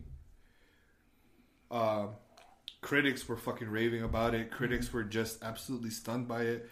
And this is, I think, the very beginning of Catatonia, and where they started really getting their legs. Yeah. And because I think this is where they really started to grow. They found themselves. Yeah, they absolutely found themselves here, and they know they were like, this is what we're all about, man. Yeah, and the positive reception from the community in general is a huge motivator, I'm sure. Super popular. And I think here at this point we have actually Dan Swano played drums on this album. So we go back to Personnel. He played session drums. Michael from Opeth had more vocal consulting. Okay. So helped out Jonas on coaching of coaching at this point. To me, I think this is one of the one of the better albums that they've done. Best produced, but this also is very bleak, and I fucking love the album cover simply because he's just like chilling. It's like a ghost hanging out by just train tracks. Got the Raven coming in, kind of almost like, I don't know, like the fact that Brave Murder Day had a Raven on the cover, and then this is kind of continuing that continuation of that, huh? Yeah, we got Dead Raven, now we have a Raven, with a ghost, and it's like the ghost is like releasing him. Yeah, it's like, and not the shitty band, the ghost. A real ghost. I see what you did there. Yeah, but it's a specter. Yeah, it's specter. So, Poltergeist. This one I think was one of the first albums that I heard all the way through. When I was much older. Okay. And I mean, much older, 19, 20. Okay. When I was really just like, I had bought it, and I was, because they were so hard to find, dude. These albums were so hard to find. Actually, you know what? Let me go take a pee break really quick before I continue with this. So the biggest deal for me was that I couldn't find them wherever I went. Yeah. No, also this is during the time where, the interwebs was getting its legs. Yeah. Also, so I didn't really trust ordering online, or I wasn't really too keen on it at that time. I wasn't really comfortable with it. It wasn't a thing, really. And it wasn't really a thing. In the early 2000s. I'm pretty sure there were CD stores online, like CD Baby, I think, Discogs.com. There were some places like that. Yeah. But typically, I would go to like... I would... Just go to the mall, dude. Well, for me, because during that era, that decade, I was really very much into a lot of avant-garde music. Not to get that confused with, like, I think you made fun of it earlier this week. Not to get confused like the Mars Volta, and that's not at all what I meant. But I did listen to a lot of weird shit during that time, aside from metal. Yeah. And a lot of those artists, I would like to get their albums in my... I would go to here in El Paso, at least for us here. Yeah. All that music. Right. I love all that music. They were really good about special orders. Yes. So if you tell them the name, the artist, too. Yeah, they would get it for you. I mean, sometimes it would take a few weeks, but they would get it for you. They would call you. Hey, we're holding it for you. Come on down. And and I don't think they charged extra for that. They just sell you the disc at retail. Yeah. But yeah, it was cool. And that was a really good system for finding, That was actually done that before too. Yeah, I did it with them plenty of times. Also, just going through like the used CD sections for all that music, I found a shitload of great albums. I remember I discovered Death through them. Through the used section. Yeah, I heard the Human album, and that was it. That was it. That's all I needed, man. I just bought everything else after that, and just like endlessly, just always, just amazed. And I figured they're like, one of the most. I still think they're one of the more underrated death metal bands out there. Yeah, because a lot of people are like, meh. Because of fucking. After that certain point where they just kind of there's two different things. Experimental. There's two different things. Which they're wrong. These people are wrong. By the way, let me preface this right.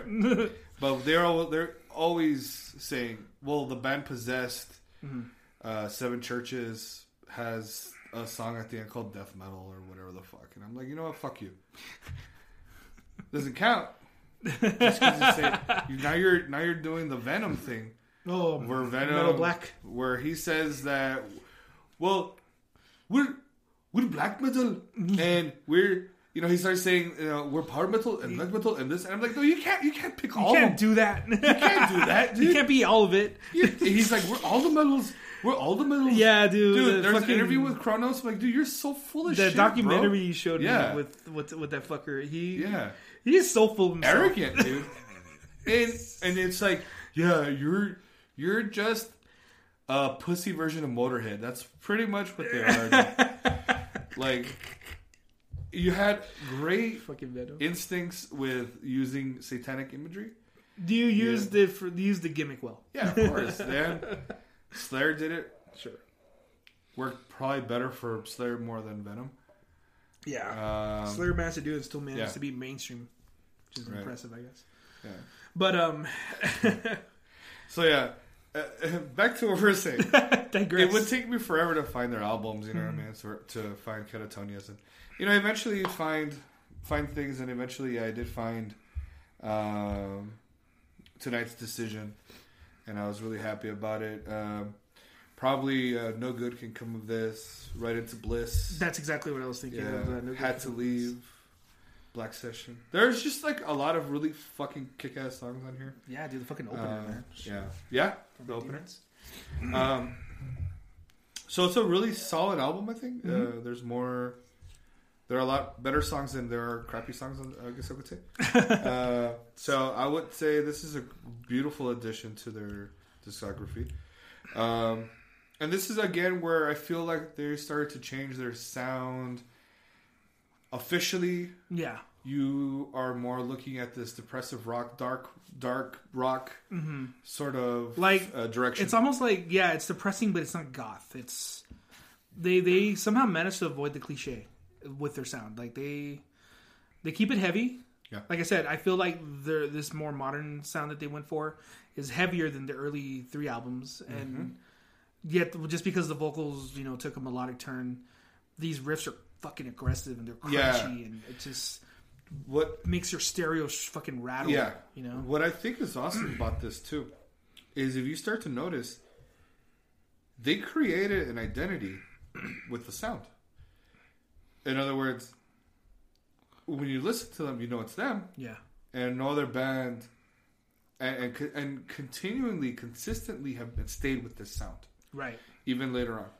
Yeah, I mean, because we think about it. I mean, this is what 2003-ish, where this, you know, they're starting to come out with this new sound, and they hung on to it. Like, not, I mean, they've evolved here and there, but like, they're still them, and like, it's challenging to do that where you're doing just enough new, but still keep staying true to what your original vision is, you know, and that's something impressive. That's awesome. That's quite an achievement, I think, because it's crazy that they're still churning out these albums, being happy with what they're doing, and not giving a fuck maybe about what people think. Man, I mean, why would you? Yeah, I mean, either fucking Michael doesn't give a fuck, so, but no, I mean, but yeah, he certainly did not give a fuck. Yeah, you know, but yeah. The thing is that I think they did it at the right time. Yeah. Timing's everything. Yeah. So this leads us to the 5th album. This one. Last Fair Deal Gone Down. What is it in my eyes? A piece of broken glass. Is this the time I should be on my knees, please? Is this your way of telling another has been found? Now I know it's tear gas in my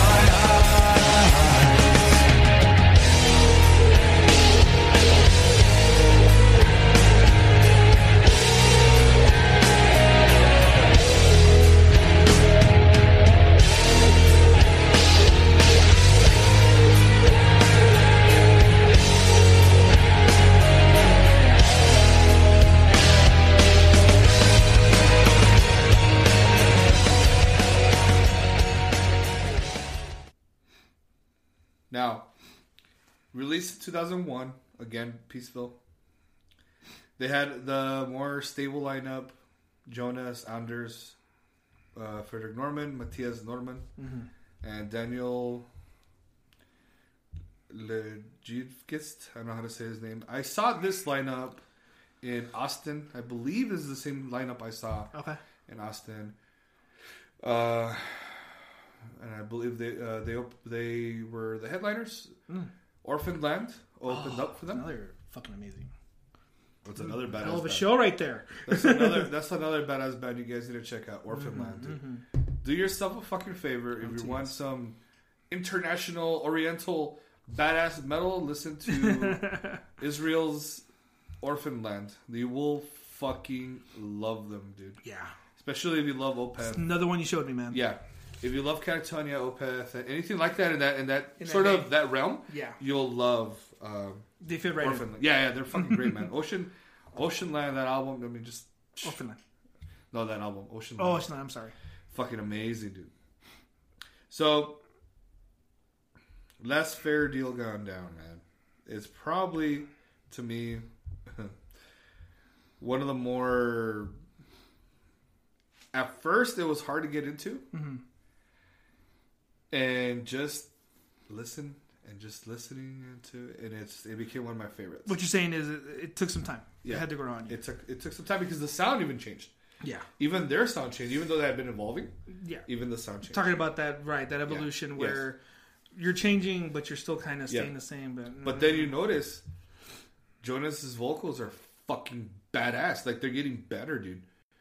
His vocals are just taking off. And I think for me, the ones easily I think that did it to me. Tear Gas, Sweet Nurse, We Must Bury You, Chrome. Those are some of the songs that I think are a lot of the stronger songs on there. The whole album's pretty badass though. Yeah. But if you had to pick a few, those are the ones those are probably the ones I'd pick. you recommend. Yeah.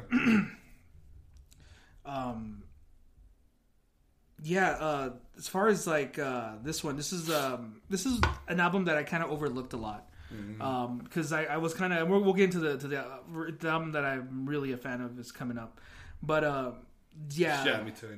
you know which one? Yeah.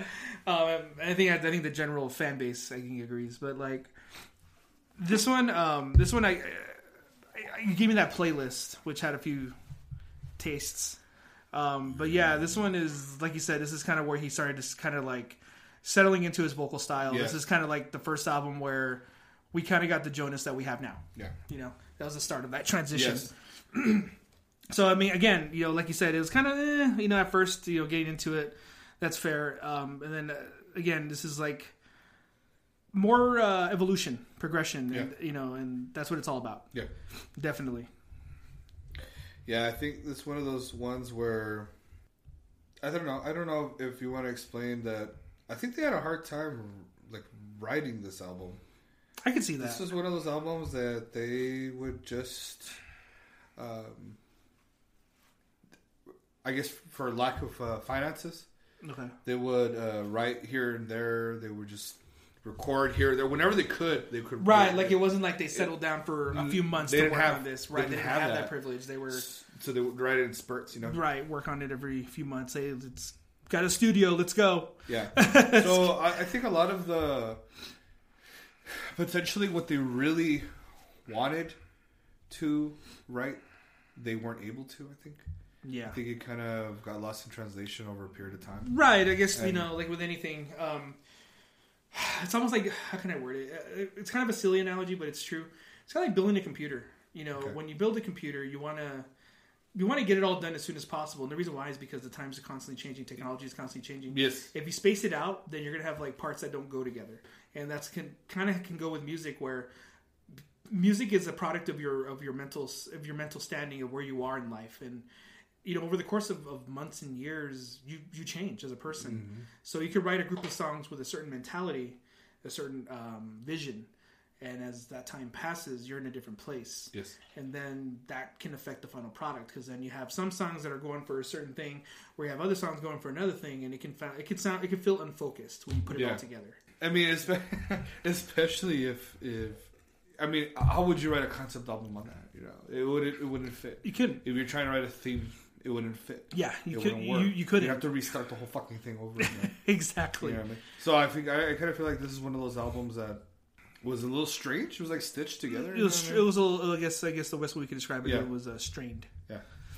And I don't know. I mean, it's one of their better ones sounding at least. Really fucking good. The one thing that I was laughing about, and I was like, oh, I wonder what Sweet Nurse is about, because when you hear it, like, all he wants is open the blinds, bitch. Open the blinds, please. Just open the blinds, like the curtains. It's almost. I want to see the sun. I want to see the day. Yeah. You know. Well, maybe like in a catatonic state where you can't really share how That's you feel. That's what it is. Exactly. You know, he sees her coming in. He says he sees her like as a ghost coming in, like a ghost at night. And she gives him, he says poison, right? But it's like fucking meds. Yeah. It's medication. Some shots or some IVs. Some, here you go. Here's some medication. Here's something to help buddy. you sleep some more. And he's like, fuck. Like, he just dozes off or whatever. Yeah. But I love it. And I was like, what is that song about? Like, is it some sort of like, did he actually get maybe like being a prisoner in your own mind? Yeah, I don't know. But, found it. It's a purely fictional account. Oh, wow. So he just created the whole fucking Just thing. made a story. Yeah. And I love it because it's one of the more... lends itself to creativity if Yeah. you can come up with something so suffocating. Yeah. So, But what's badass about it is it's a fucking hardcore fan favorite. When people... When you're at the shows, everyone's fucking singing that shit. They lose He their doesn't mind. have to sing shit, dude. They all sing that shit. they do it for him. That's great, man. That's amazing. Another one that was fucking hilarious because it felt like so out of place. We Must Bury You. Because that song is about beating the shit out of somebody. You know, like we were beating you, we were hanging you from the trees, Fucking we were lynch kicking mob you, anthem. we were kicking you in the head. Some say it's a lynch mob and we didn't anthem. stop till you were dead. Like there's all this stuff that's going on with this song, and apparently it was just like some sort of like based off of a news article or some shit, a newspaper article that they read about these people committing an accidental murder, and That's some shit, just- man. yeah. When you can fucking accuse people incorrectly of things, but when you fucking kill a motherfucker, then yeah. ain't the guy, that ain't the motherfucker. Shit. You know, it's an accident. He fell into my knife. You know what I mean? He tripped. Yeah, he tripped onto my knife. I didn't kill him. So, I mean... Victim of circumstance. Yeah. So that Last Fair Deal gone down 2001. Pivotal moment. And then we get, I think, personally, this is the moment, the next couple years, we get what is current Catatonia being the current Catatonia machine that we know now. Right. I think now at this time is what this album in 2003, Viva Emptiness. I trusted you, you lied. It's all I hear, a fucking lie. Don't give a shit. It's over now. It's all I know. You broke the vow. I trusted you, you lied. It's all I hear, a fucking lie. Don't give a shit. It's over now. It's all I know. Broke the vow. Also released by Peaceville. Their 6th full-length album, I think, is probably, to me, their best album. Yes. Easily. Hands down, man. Yeah. It's I think out of, how many tracks? 13 it says here. yes. So out of 13, I could find, I would say 10 to 11 songs are fucking amazing. There's a couple that I could do without. Doesn't matter. Doesn't matter. That's fine. Yeah. I mean, like anything. But this is the entire album. Like, this is like the whole enchilada, dude. Like, you can't fucking go wrong with this album. It's a great introduction. Absolutely, with shitloads of fucking. I want to say this is songs. probably the one you showed me. Yeah, I'm it's willing probably to bet. it's Willing to probably bet. dude. Going back probably not. several years, but yeah. I mean, this is the one that easily brought me Yeah. out of a lot of dark times, dude. Back in those days when Rawune came out, actually. It came out. I was going through some rough times in life, and this is the one that really brought me out of those dark times, and really gave me to really truly appreciate everything that they had ever done, because I went back to all their other stuff that they had wrote and done. Yeah, it's like everything was kind of like the prelude. Yeah, you know, this is the actual start of the story. Yeah, and so this album to me, I'll always take. Yeah, it's very emotional. You know what I mean? I mean, dude, the ones that I think I can't name. There's just so many good songs, dude. How do you feel about, like, what did it for you? What when you heard it, like, what did it for you? Like, what was it? Just like kind of what I mentioned before, just the combination of haunting vocals, is fucking thick guitars, fucking pounding drums. It's the whole fucking package put together. Yeah. You know, when you listen to, like, Ghost of the Sun. Yeah, I'm about to say the opening. Yeah, the opener. Yeah. It just fucking just sets the stage. You know. Yep. You're like, fuck, this is some fucking dire shit. Yeah. It's like, goddamn. You know, and it's like, and again, sometimes, you know, people trip, like you said, you're going through a hard time, you know, going through some shit. And for some reason, people say, well, why do you listen to depressing music when you're feeling down? Because when you could feel like, because it, as much as it's okay, you want to hear positivity. That's kind of like trying to force it on you. When you listen to something that kind of matches your current mind, your state of mind, it gives you a projection that you didn't think you had. Right. It gives you an option or a window and a way to describe how you feel. And it almost feels like for that moment when you're listening to something that kind of touches an emotional chord with you, that you feel like you're on the same page as the artist. Like, you're like, this fucking guy gets it. Yeah. You know, there's such a thing as that, and I think that's probably the best. You can relate to them, right? Otherwise, as other styles or other music or other things that are, you know, like this positive shit, they're just like platitudes where it doesn't mean shit. You know what I mean? It doesn't mean anything. It's like telling a fucking depressed person to cheer up. Exactly. You can't do that. That's what I'm saying. We don't need those things. Right. I don't want to hear those, like, what's you know, I don't want to hear that. I just buck up, buddy. Yeah. Why don't you just stop? Yeah. Can't you just make it stop? You're going to be okay. Bring it down. Oh, I'm sorry. Yeah, you're right. Sorry, let me flip that switch. Let me rewire all that shit back in my head, you know? But it's one of those things where when you're able to relate to it and able to identify with them, it's a release. It's an outlet. You're able to... It's a way to project that emotion exactly. into something that you can absorb. Exactly. Easily, it's digestible. Exactly. And you're like, fuck yeah, dude, I know exactly what you mean, bro. Because I know how that feels. Yeah. And then you just click. Yeah. It's a fucking click. And immediately, when you immediately hear, you know, fucking, you know, like fucking The Premonition or Burn the Remembrance. Like, you fucking, you just feel that sensation of, like, understanding. And you're just like, yeah. You know, it's like you finally have a way of just kind of like, you just get it out. Yeah. And then you feel better. Yeah. You know, and that's the power of music, dude. It's the one thing that, you know, people can tell you all day, like, fucking just stop. Why can't you just be happy? You know, it's like, no. Fuck you. No, man. Exactly. And the thing is, as someone myself who I suffer from depression and anxiety. Yeah. Music has been always one of those things where I can just get lost for, you know, 40 minutes to an hour and just be in my own head.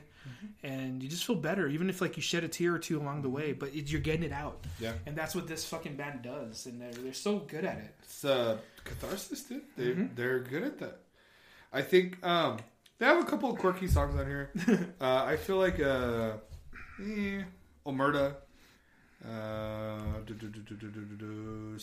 Criminals, a little quirky, a little weird. I guess maybe like it's a little.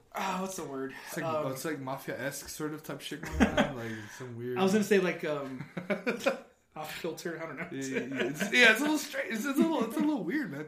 Because you're like, tell my family I love them, that I miss them, and boom, it just ends for Omerta. Like, I come around, like, what happened here, man? Like, was he just offed? Doing for like a fucking Sopranos thing, dude. Yeah, exactly. That's what they're going for. Did he just get killed? It just ended it. Whoever he was talking to fucking murdered his ass. Yeah, where you can, I don't know, like, fucking, totally off topic, but on topic, the Beatles. That fucking one song, I can't think of the title, it just ends. Oh, yeah. Yeah, it just, like, it's like mid chord, it's dun. Yeah. And well, fucking, I heard it, Dream Theater also, they do that with Hold Me Under. Oh, no way. That track just ends, like, in the middle of, like, a verse. Like, Yeah. Yeah, it's just, they do it on purpose. It's I just, think that's cool. Yeah. Exactly. It's pretty cool. It's I mean, again, this is like, 2 out of 13 tracks that are a little off base, but... but I mean, I'm thinking, though, I love Omerta. It's a fan favorite, too, man. But I think out of the entire 13, I would give a solid 11. You know what I'm saying? 11 out of 10, dog. You know what I'm saying? 11. The 10th anniversary edition, by the way, included... Yeah, it's the one I have here on my phone. Yeah, it included one extra track. Which one did it include? Wait Outside. And that's the extra track for that one. Sexy. 10-year anniversary. Yeah, and I think Spotify and Apple Music both have the same... I think you get either one, but I mean, obviously you want to get the one that has more. So, this... slowly, they take a couple of years, they bleed into what they're doing, tour. Then we get 2006's The Great Cold Distance. They thought that you had grown, that you would carry on. Now that I am gone, what else been withdrawn? You used to be like my twin, and all it's been was it all for nothing? Are you strong when you're with him? The one who's placed you above us all.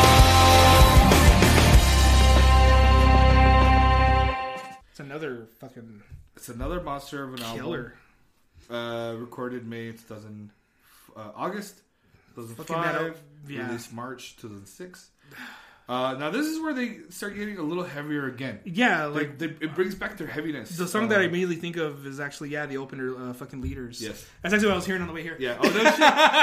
Yeah, dude. Yeah. It's it's so good. Yeah. And again, it's just got that fucking that rhythm that just fucking flows, and it's got a hook. It's just a good song. It's catchy as fuck. I think for me was when I saw them again a few years ago with Austin and My Twin. God damn it, dude. My Twin, man.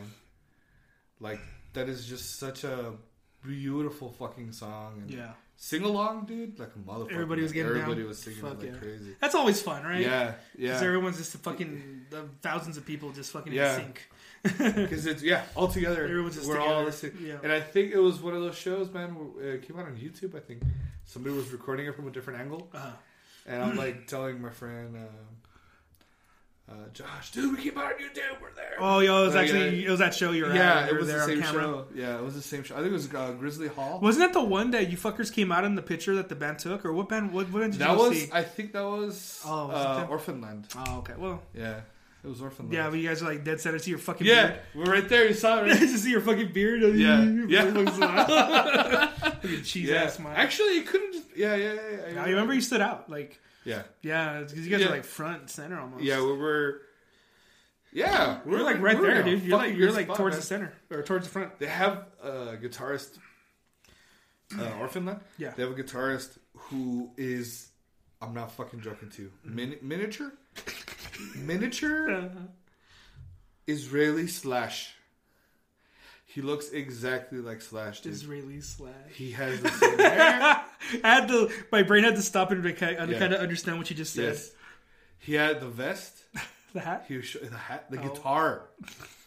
He had the guitar, dude. He came out with ladies and shit. hanging out. This fucking dude. Yeah, he came out hanging out, eating food and shit, pizza, having a smoke on the side. Oh my goodness. And me and Josh and Robert were just hanging out. And we're like, oh my god, it's Israeli Slash. It's there. There he is. He's so little and shit. But he was like such a cool dude. Like, Yeah, he was yeah. nice. That's fucking dope. It was fucking crazy, dude. That's And hilarious. I mean, in the most kindest ways. I'm not trying No disrespect, to be, yeah. no disrespect at all. Yeah. They were amazing. Slash is considered a legend, so he should be so. Yeah. It's cool. I mean, whatever your opinion is on.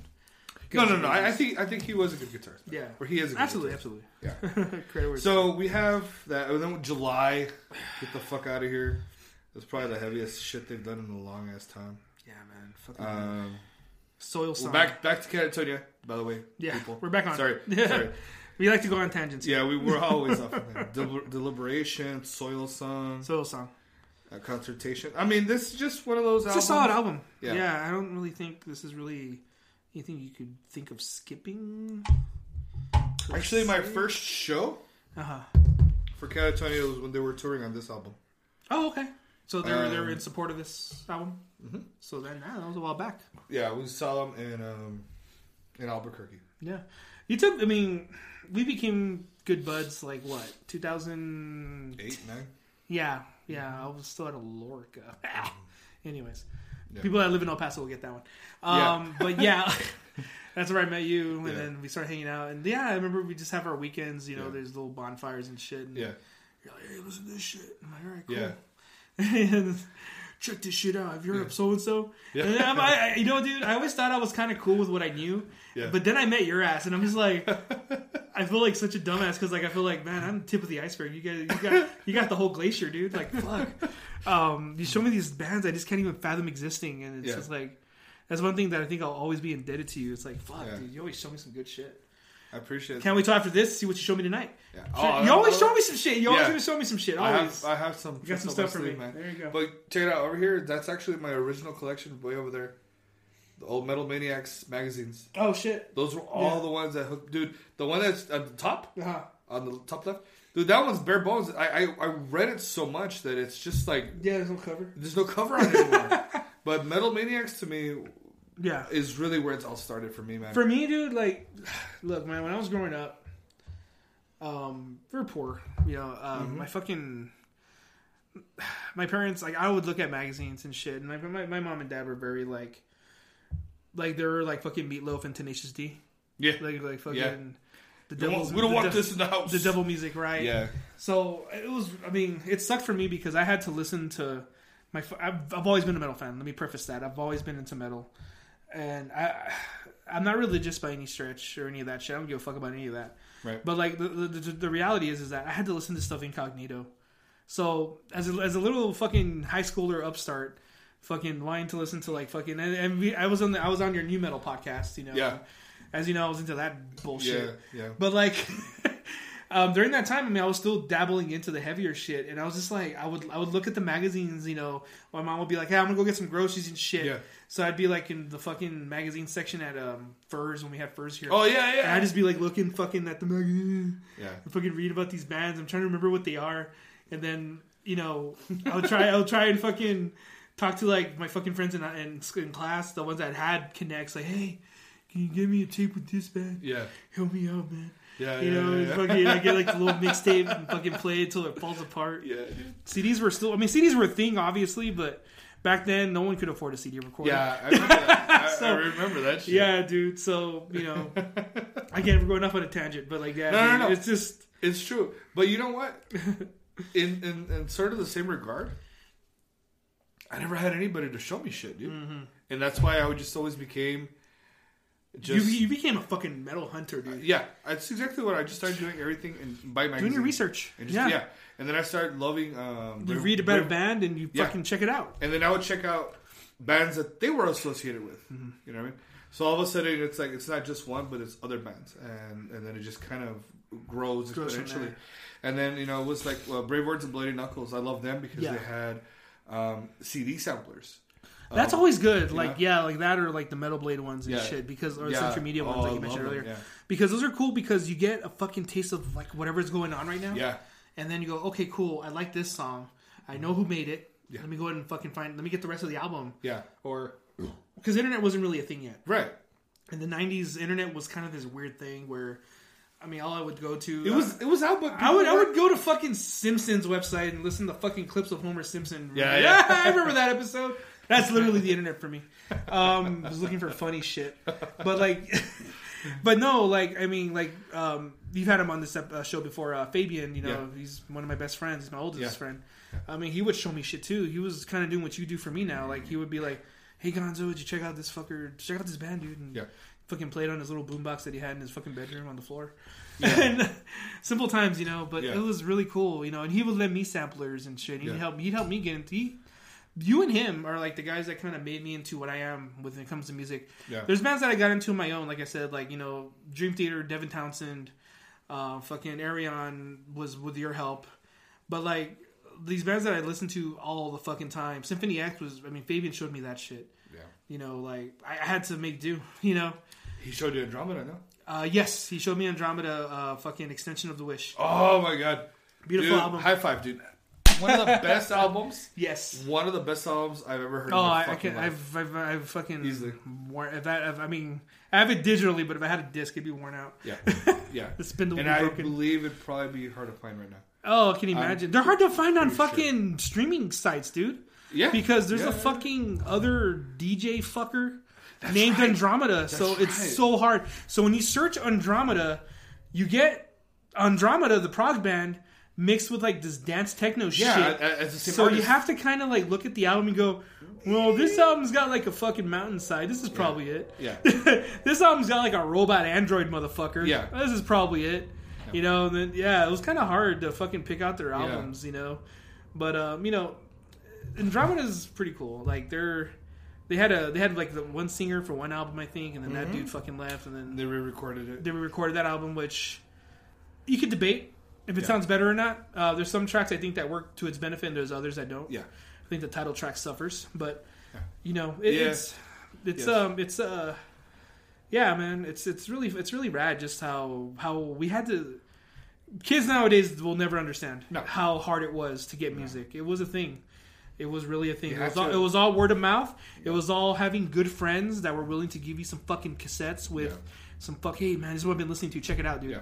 Oh fuck yeah! And you know, back then albums were hard to come by. It was all just singles and whatever the fucking get your hands on. And I would just burn copies of shit that I had. You know? Let me borrow that CD, bro. Let me fucking rip that shit. I would use my dad's stereo. My old man had a fucking, you know, he had the CD player and then the cassette player that would record onto cassette tapes. And I was literally late 90s still walking around with a fucking Walkman because I couldn't afford a Discman. Yeah. So, you know, I was using cassettes. I mean, I adopted MP3s super late. Yeah. I adopted MP3s like late 2000s, man. Like 2008, 9 is when I started fucking going digital. Yeah. Now I'm all digital. Yeah, me too. But like, it took me a while.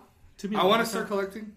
I'll be honest with you. I feel like knowing me, I don't want to go down that rabbit hole because I think it's going to be financially. I will fuck myself. I'll be fucking honest with you, dude. Like, I remember like going on eBay, and I found a lot of fucking cool albums on eBay, and like the shipping cost more than the album. So like the album would be like $3, and the shipping was $5. But like, still, it's not bad. That's not bad. Let's hold that thought. I gotta pee. I think what is funny about what we're saying is that the old timers, 50s, late 40s, and probably late 50s, 60s, right? Fucking. They're going to be bitching at what we're saying.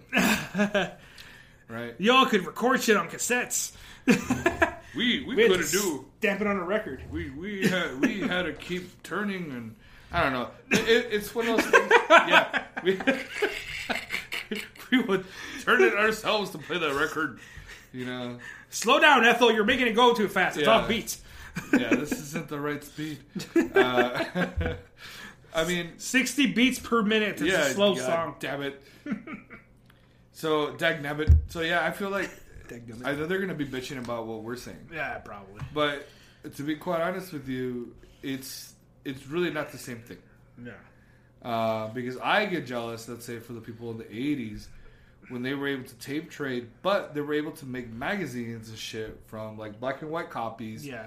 And they eventually were able to make a company. They were able to start something, and build an empire and do something from their own two And then hands. with the coming of social media, they're easily able to transition to Exactly. Now, I don't have that luxury anymore. Guess what? My dream was to go into print. journalism and become a journalist for these magazines. Right there with you, dude. That's But my dream job. Fucking gone.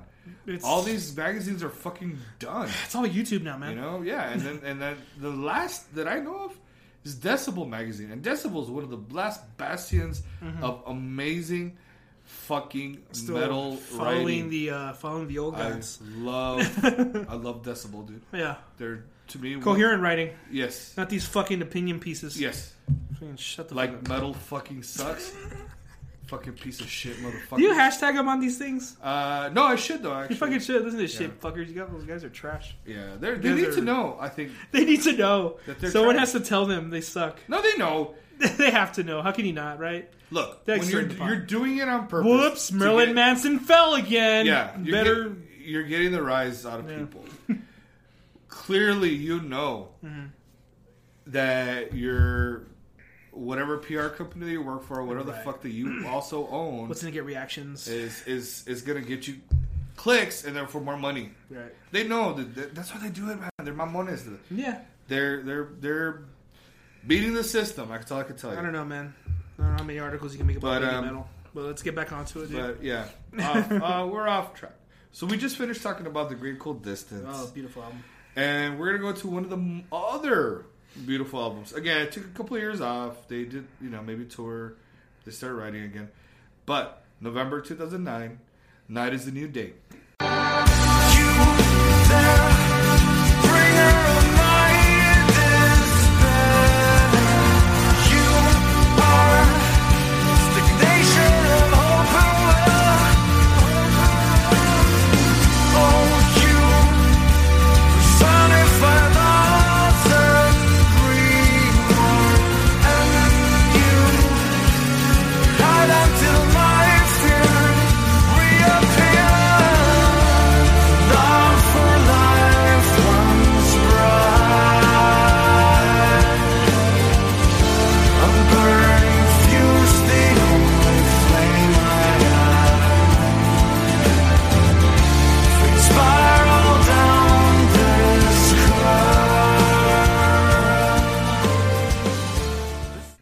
This is I think their second best album. Mm-hmm.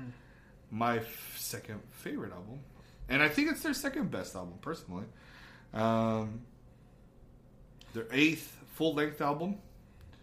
Again, off Peaceville. Probably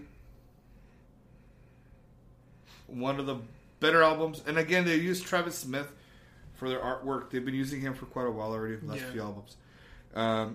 Keeping with the subject, it's the fucking grim gargoyle-looking angel. Yeah. Looks something off of Tolkien. Yeah, a little weird. Huh? It's cool. It's a cool cover, though. Yeah. This one, though, they kind of, they kind of what they did, like with the Great Cold Distance. They have like kind of a simple text font, just the name and the title of the album adjacent. Right. Kind of simple. It's a very muted look, I guess, because they don't want to distract from the artwork. But Yeah, no shit, huh? Yeah, you're right. yeah, it's very, very Super italic fonts. Uh-huh. Super basic on that. Hell yeah. But What are yeah, your thoughts on this one? fucking strong opening, dude. Fucking Forsaker, The Longest Year, Idle Okay. Blood. We're Into Battle. These Yeah. are fucking the whole first half of this album is Yeah. fucking powerful as fuck. Yeah. And again, this is kind of in the precedent that they set with the fucking the last two albums. Just they're kind of like more kind of getting settled like into their sound. Yeah. This is at the point where like you really feel all right. This is Catatonia. This is what they are. Yeah. And kind of keeping it again dreary, aggressive when it course. needs to be. Yeah. Yeah, it's just fucking good shit. Definitely. I think this is their next. They shed their skin again. Mm-hmm. This is their next transition, their next change in the sound that they're going for. Yeah. This is the point, and this is where we turn heads and disagree, and probably people are going to be like, "What? Their heads are going to explode." Yeah, this is the point where I feel, and this is just me and my fucking humble opinion. Sure. that Jonas has surpassed Michael from Opeth, his vocals, The cleans and his cleans. yeah. I think this is the album that he's what is it? What's He's the Apprentice has whatever. The Apprentice has become the master. Yeah, I think this is the album where it's done. He graduated. Like he totally went to level 100 like Skyrim, and like he Vocals 100.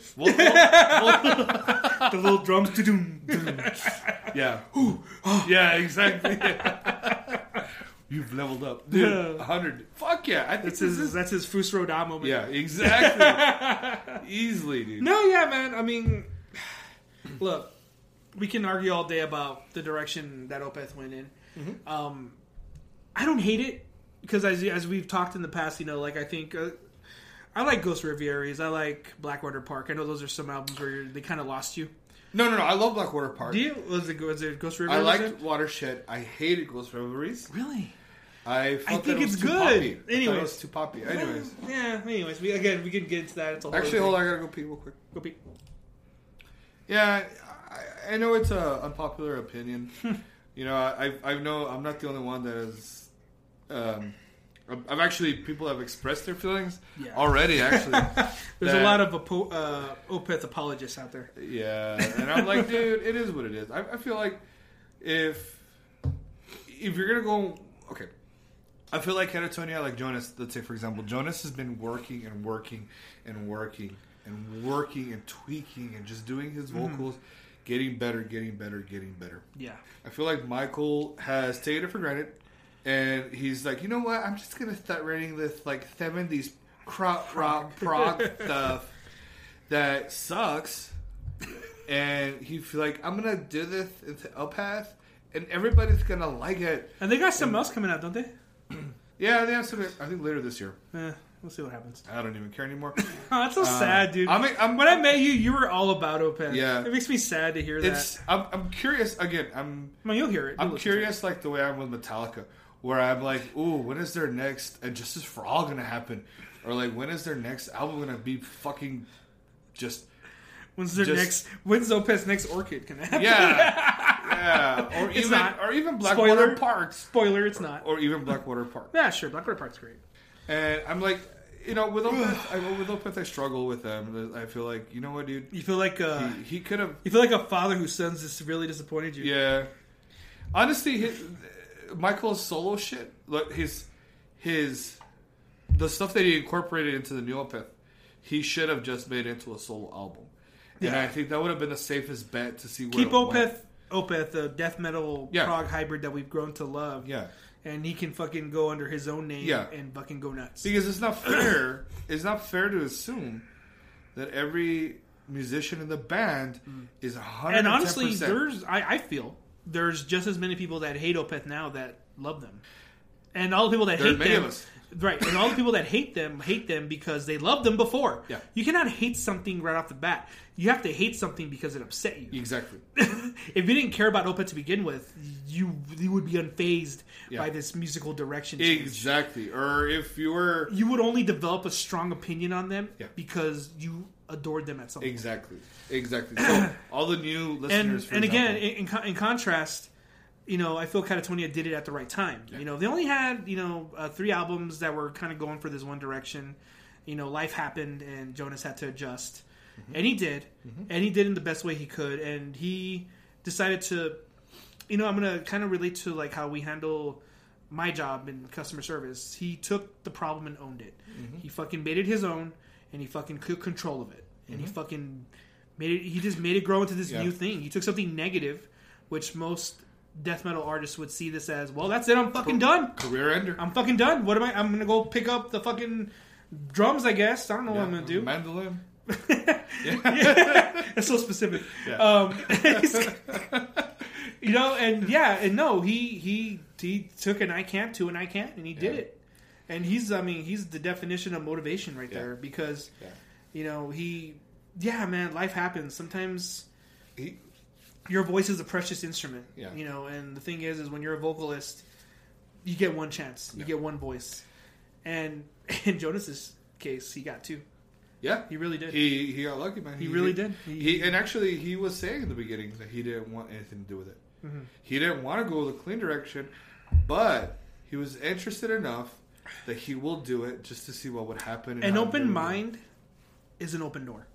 And the fact that he kept an open mind to the idea of, hey, well, you know, yeah, this isn't what I originally... When I started Catatonia, this project with Anders, you know, when I decided this is what we're going to do. We do this fucking mellow death fucking project. We're going to do this thing. You know, when we started with this, I'm sure they never planned at any point to go in this direction that Right. they did. But it was either adapt, overcome, or fucking hang it up. And he fucking chose the fucking former, and he fucking did it. And Yep. as a result, this new band was born. Yeah. You know, and now here we are talking about him. Yeah. You know, fucking 20 plus years later, or Yeah. almost 30 years later, talking about him. You know, saying, fuck, man, these guys were inspirational enough that we wanted to spend a couple of hours talking about them. Yeah, and I think they're definitely important enough. Man, they hit on all those different tangents, huh? Mm-hmm. On those different angles of the way you want to look at it. Because they really do give that strength. They really do give that extra pep to a lot of different people, dude. Yeah, To want to fucking be better. you know? absolutely, dude. I mean, because, you know what? Being in a bad place, we've all been there Mm-hmm. to some degree. I mean, everybody. There's nobody that's ever come out of this life unscathed. We've all had dark times. We've all had times where we felt like, fuck, what am I going to do? You know? Yeah. I don't know. I can't, or you don't even know. You don't even know why you feel this way. Yeah. You know, sometimes these sensations come without reason. That's what's the scary thing about it. Yeah. But you know, there's two ways when you're depressed, man. There's two ways. I mean, it's either you call it quits or you fucking find that outlet, because no one's going to give it to you. Mm-hmm. And music is a beautiful direction that you can go in. It's part of the most pure direction you can go in. And the fact that bands like Catatonia exist and give us that outlet is powerful. You know, I'm what you consider a new fan.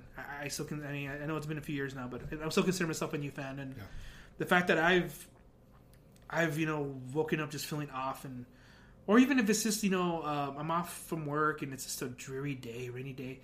You know, where I'm at right now, we have these bay doors. You've seen them. You can open these bay doors. You have the immediate outside. Let the rain come down. Put on an album. You know, and usually my go-tos are Catatonia, Agalak, just anything that reminds me of just the grayness that the world can give you. Yeah. You know, this. There's no black and white. It's all gray areas, and Catatonia is just that. It's aggressive. Yeah. It's mellow. It's a gray area. Catatonia is the definition of a gray area, but it's not a bad thing. It just means that they fill so many slots in life, and you know, again, that's kind of, I think, what Jonas was going through. You know, with his transition. You know, it was either I figure this out, or I just fucking hang it up and maybe find some other way to express myself musically that maybe wouldn't have as big an impact as being a singer would. Yeah. And he decided to fucking find a way, and he did. And I think what's also so fucking cool about him is that when you see him live,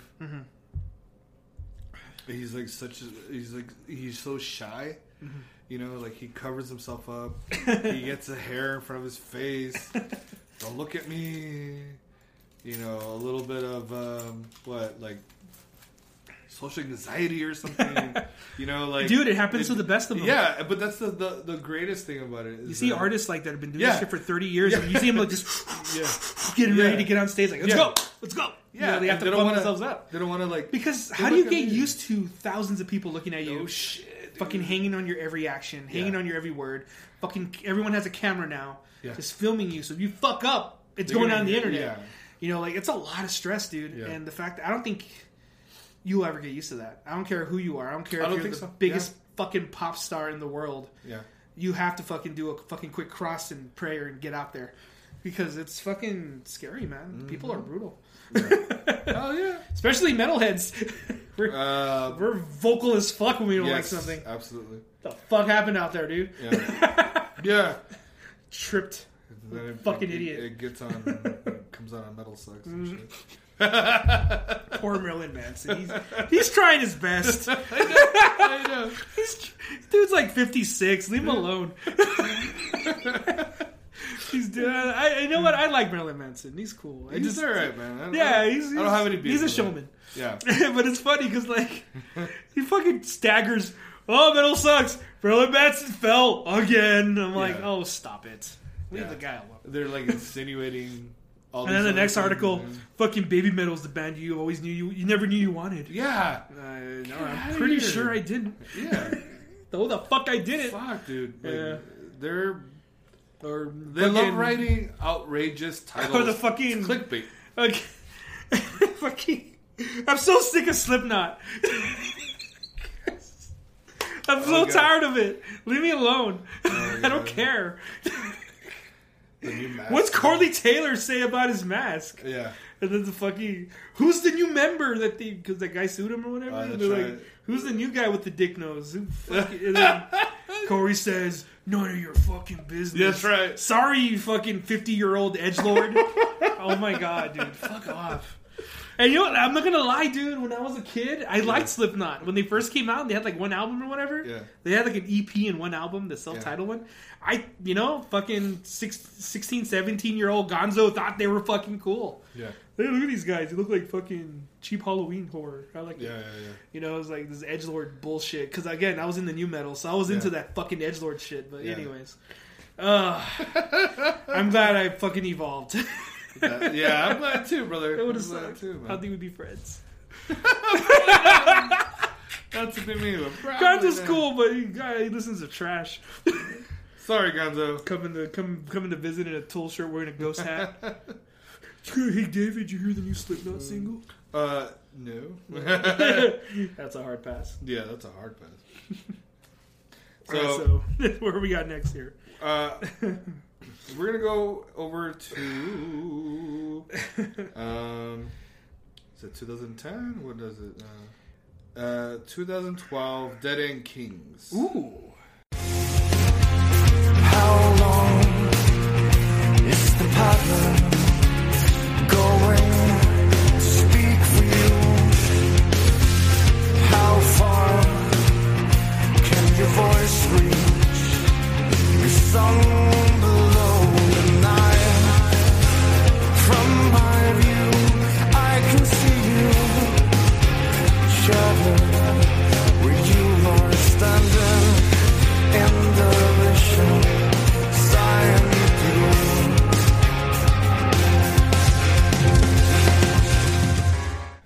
Now, I will be very honest with you on this one. This is where I lost interest in this, and not in Catatonia, but in this album. Okay. I had no interest in it Didn't grab you. whatsoever. None. You know, come to think of it, I don't think you put this on your little thing you told me Nope. to listen to get It's not ready on for there. this. Yeah. It's not on there. Let's forget this. But it's got the crow on there. The Crow is He's back. the Crow is back. There's a little. He's on your continuation shirt. there. He He's sure kind of is. an ongoing theme. He is, sure is. It should be the fucking artwork for this podcast. This little crow That would be fucking cool. hanging out. So we have this is their 9th full-length album. Came out August 2012. Yeah. 2012. That was a good year. For me. So I think I'm getting drunk, dude. no, it's okay. That's what the beer's for. Mm-hmm. So I kind of feel like, okay, this is, I think, easily to me the weakest album they've ever done. Yeah, everyone's bound to. Yeah. I'll be honest, I don't have much to say. It didn't really come up for me. Yeah. You know, it looks Yes, like a fuck. I mean, the artwork. I mean, if you want to talk just arbitrarily about it, Yeah. the artwork looks like something you'd see off of the Scary Tales stories that Yes. tell in the dark. I agree. Looks like that fucking artwork. I absolutely wonder if it's that guy. because I agree with you. On I that keep one. stepping on the sandal over here, and I think it's a person, but it's not. That's how soft. I mean, it's impossible for it to be a person because there's So nobody soft. to my left. But anyways, I love it. I digress. But yeah, this easily to me the worst album. Okay. Not worst, I guess, but easily Overlooked. Yeah. Yeah, I mean, no. I tried. Overlooked implies that it's great and no one listens to it. So maybe just You know what? I tried listening to it quite a few times, Yeah. and it just didn't click for me. didn't grab. It just did not click for me. Okay. While it's probably to me the worst, I think, Everyone's got to have a worst. Doesn't I matter think- who they are. I think the only song really worth listening to me was track 9, Lithium. Lithium. Okay. And that was probably the only one, and Dead Letters that song too. Okay. And that was it. I can't really. I'm not gonna lie. I can't add too much to it. Yeah. But And you guys let me know if you like that album, how you felt about it. Yeah, inside some discussion. We could talk about it next time. Yeah. You know, well, it's always good to hear, like, I guess counterpoints. You know, because sometimes counterpoints are the introduction of new ideas, and with new ideas, hey, maybe we can listen to it with a different frame of thought, and that could help. You know. But yeah. Yeah. So I mean, maybe they realized that it wasn't a great album because I think like a year later they came up with their next one. So it took 4 years. was it 4 man. years? Really? From 2012 to 2016. No shit. That was a big gap. That was just recent. Yeah, this is the I think the most recent album, The correct? Fall of Hearts. Yeah. Back to the Raven again, by the way.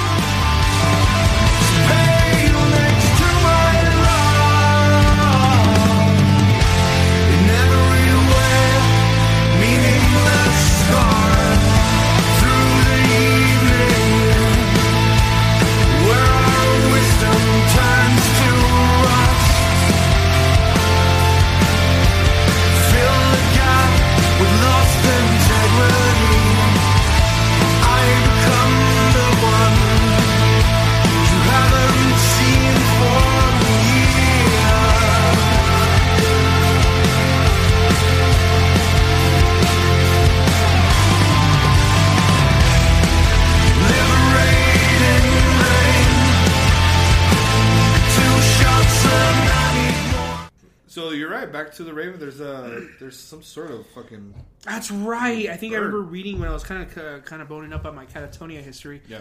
They did go through a brief like, "Hey, we're done. We're calling it quits." I remember you were sad. Yes. You were sad. You fucking were on social media going, "Oh, it sucks." Yes. But no, they came back. It was right. Actually, I think it might have been after this Yeah. because they. Well, no, yeah, that's right. They took another hiatus, and now To do they just Bloodbath. right. And then now they're back again. They're back again. They said they're They're going to start starting again. working on something. Yeah. Then 2019. Yeah. Well, I don't know if it's going to come Well, out. Probably 2020. probably early 2021. Yeah. So this one is their 10th studio album, Mm-hmm. The Fall of Hearts, released May 2016. Pretty much, you know, you have your Anders, you have Jonas there, features new members, Daniel and Roger. Yeah, it was the first change up for Yeah. after a long time. After a while. Yeah. So this one is the one that took more of a proggy Yeah. tone, more of a proggy This direction. one, besides fucking The Great Cold Distance, Yeah. fucking,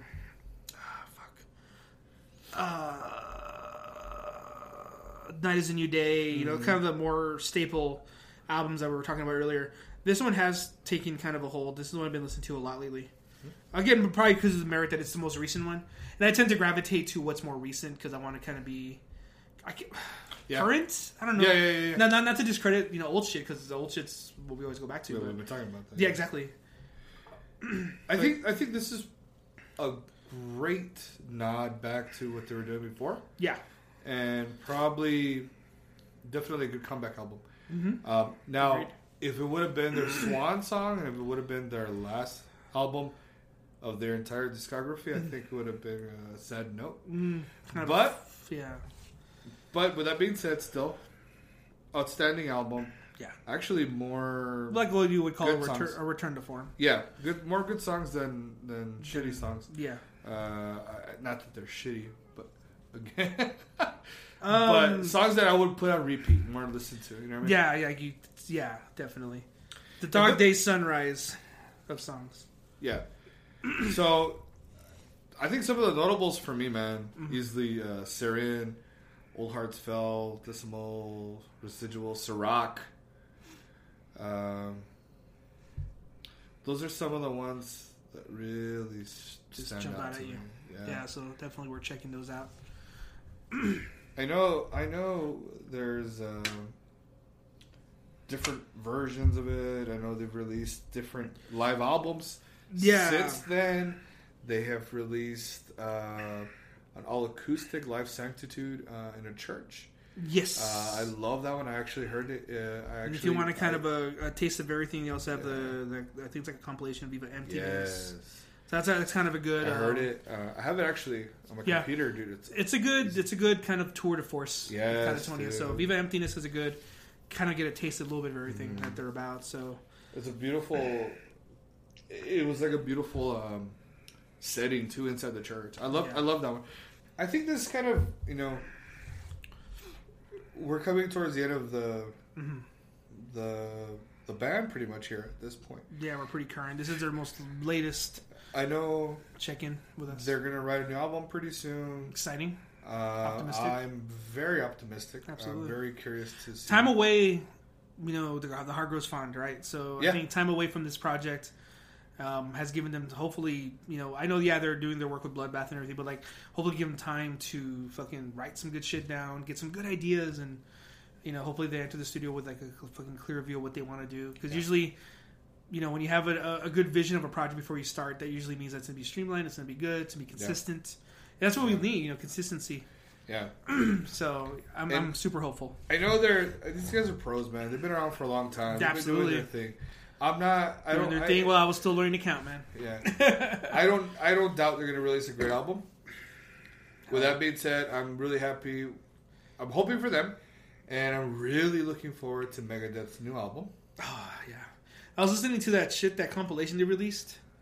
Yeah, it's got a little bit of everything, dude. Dude, It's great. If you're gonna give anybody like, hey, start somewhere. Yeah, that's a fucking beautiful introductory. That's a good thing, dude. That's the one with the airplane or the fighter. I have it right here because I added it recently to the shit. Fucking Warheads on Foreheads. Yeah, from Megadeth. Dude. Basically, it's just this fucking greatest hits. It's the greatest hits, but they're all remastered. They sound fucking amazing. Yeah. You can say what you will about Dave Mustaine, but like it's hello me, it's me again. But yeah, dude, like it's such a good fucking collection of Megadeth. Just a fucking tour de force is definitely. I mean, I don't know. I think at this point, if you're not metalhead, you've heard Megadeth at this point. You know whether or not you like them. Well, this is a good introduction. Hey, for all the kids out there, show your boyfriend, show your girlfriend. Hey, but for all the guys who have not heard it, you've only heard of Slayer. Let me show you some good thrash. Yeah. Let me show you some actually really good thrash. Check this shit out, dude. Mm-hmm. Yeah, we should do a fucking Dave Mustaine episode. So, yeah, I would love to, man. That'd be fun. It's hilarious. He's so dramatic. We'll have to, He's so dramatic. Yeah, I know. He'll probably kick our ass with like the judo or whatever the fuck he does. The Metal Podcast. What a bunch of bitches. Judo chop. Judo chop. No, yeah, he's pretty fucking badass. Yeah, he is. He's amazing. I think I don't know. The next episode's still up in the air because I'm still thinking Opeth, Anathema.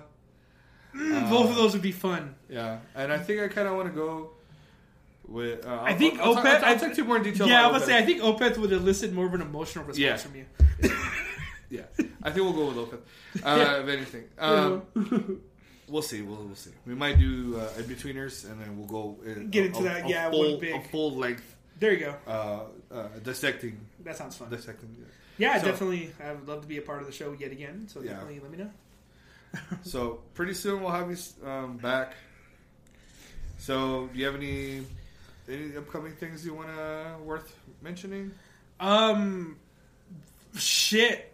No. No. I mean, keep your eyes on the skies because there's aliens up there. It's a new hardcore. Was it metalcore album? Shut up. There's always tomorrow. The day after tomorrow. Yeah. So I just wanted to say really quick, since I've already been out and about. I did 2 different guest spots on Metal Rock and Whiskey podcast. So if you guys want to hear them, they are called Metal Rock and Whiskey. I did the Stone Temple Pilots episode, and I did the Smashing Pumpkins episode. Yeah. Hey, Smashing Pumpkins are great. Yeah, we did good. We did a what is it?